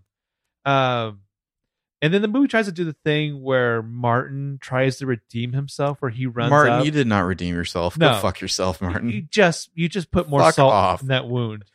Oh, let me give you my ending here. Yeah. I think you'd have to set it up in a way where Simon can say, there's someone out there I care about. You know where to meet me after the play. Exactly. Where it's like, okay, he knows where to meet you because of something you talked about in your emails. Nobody else knows. So it's not like the whole fucking school is just standing around watching. Right. Because that's insane pressure. Like in a straight relationship, that'd be insane pressure. Where somebody's having to come out as well, that's like... I can only assume that the reason they do this is to get you to a place where Simon can not only imagine but really feel acceptance by the whole community, the whole world. Yeah, I can see that. And I do love this movie because it does this kind of what if montage where all the straight kids have to come out to their parents as straight. That's good, yeah. It was pretty funny. But yeah, so they do it that way where it's like there's not as much pressure, and then you do the thing where he rides the Ferris wheel for like an hour and like nobody shows up. So he gets off and it's like maybe like as the Ferris wheel turns, somebody else is like, Simon, and he turns around. It's like, oh, I didn't see you. I got on another seat. I've just been here the whole time. I missed you or whatever, And so they get on the seat together. They bribe the carny for like another ride or whatever. They had their moment. You need an iconic song playing there. Yeah. Like you need the 16 Candles moment. You need that ending. You need, was that If You Leave? Mm-hmm. I don't know what song that is for this movie. This movie has a song that they kind of throw away. It's a song called Wings by Hearts. It's been in PLL. It's been a lot of things. This song is goddamn amazing. And if you don't find this song to be super romantic, you are dead inside. And I don't want to know you. That's not the song that's playing during the scene. I think it's playing before. It's when he first gets there after, again, Cabaret. And then they kind of throw it away as he's writing it alone. And It's like, you fucking idiots. let this song play and build. It's the one like I Will Never Let You Go. The song that's playing when they're on the Ferris wheel together, it almost seems like score or something. It's just like some random electronica stuff. Yeah. And it's like, no, this is your 16 Candles ending. Have an iconic song, play it there, they kiss in the movie. I don't need another scene after that. Just in the movie right there. This is a very, very good movie. This could have been a fucking classic, timeless movie too. Yeah, and like it's not a huge criticism. Obviously, you should go see the movie. It's a fun movie anyway. But like, I feel like they could have just like really shot the moon right there and rose to the next level. I don't know why they had another scene after that just to show like, hey, now everybody's cool except there's like a fifth man to the band. It's his boyfriend, basically. And you're like, okay, why didn't you just end the movie there? I don't know. Also, his little sister, who's like a chef or wants to be a chef, when does she go to school? She's always like covered in flour and with an apron on when he's leaving for school. What is? Some of her meals look goddamn amazing. And so one of the recurring things is that whenever Simon is leaving, she's always still in the middle of making food. Right? He's leaving for school. She's in the middle of making food still. And he takes a few bites and he always tells her it's delicious. And I think they're implying that it never is, but he's a good big brother. And how bad of a chef can you really be? But also, when does she go to school? You know when he leaves for school, little girl. Why are you not done making the food in time? It's of all the times you could be making food, is the morning for a teenager. I'm just saying, I was a teenager once. I didn't know what was going on for the first 2 hours that I woke up every day. It was just get to school. So Jennifer Garner, the mom, is a therapist. What do you think she's really good. Josh Duhamel does? Did they say in the movie? I don't think they do. He's just a former high school quarterback. I'm going to imagine that he's actually played by Timothy Olyphant and that he's a U.S. Marshal. Or a hitman. Mm-hmm. Wasn't that he was in Hitman, but yeah. Wasn't the theory that his character in The Office was actually the Scranton Strangler? Or Toby was, yeah. Yeah. Mm-hmm. But yeah, I agree with you. I fucking Google that guy. Santa Clarita Diet. Yeah, that's wasted. Yeah. The only thing I would have changed is the stuff where spoiler Blue shows up at the end. I mean, it was fine. I just felt it could have been even better. I guess. You know, it's something where he shows up in a huff and he's like, "I'm sorry, I had to get here in a flash." Whatever. Like it's like he's a. And like I said, I would have done a little bit more when he finally like gets back on the same page with his friends. I mean, the group of friends is good. It feels like a real high school group of friends. I wonder if it also takes place in Georgia because it's filmed in Georgia, because unfortunately in Georgia, Waffle House is a big fucking thing. Though no Waffle House is that big or that clean. Yeah, I was going to say that looks like a very clean Waffle House there. No, the help is not that helpful. Olyphant, the last time we seen him, or one of the last times we seen him, a little movie called Mother's Day. Ooh. Where he's his trophy wife was Shay Mitchell. Yeah. Nice.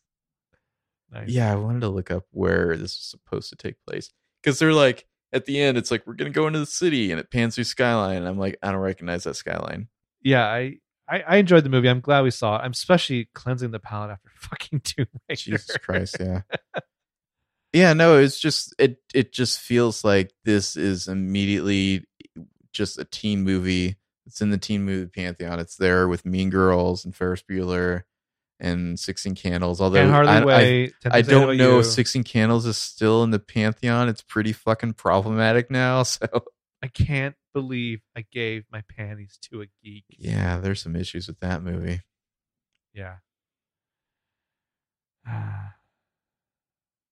But yeah, go see this movie in the theater. Like, it's fun. I hope you haven't been listening to all this and then go see it. I hope you turned us off before we started talking about it. Just went and saw it for yourself. Yeah.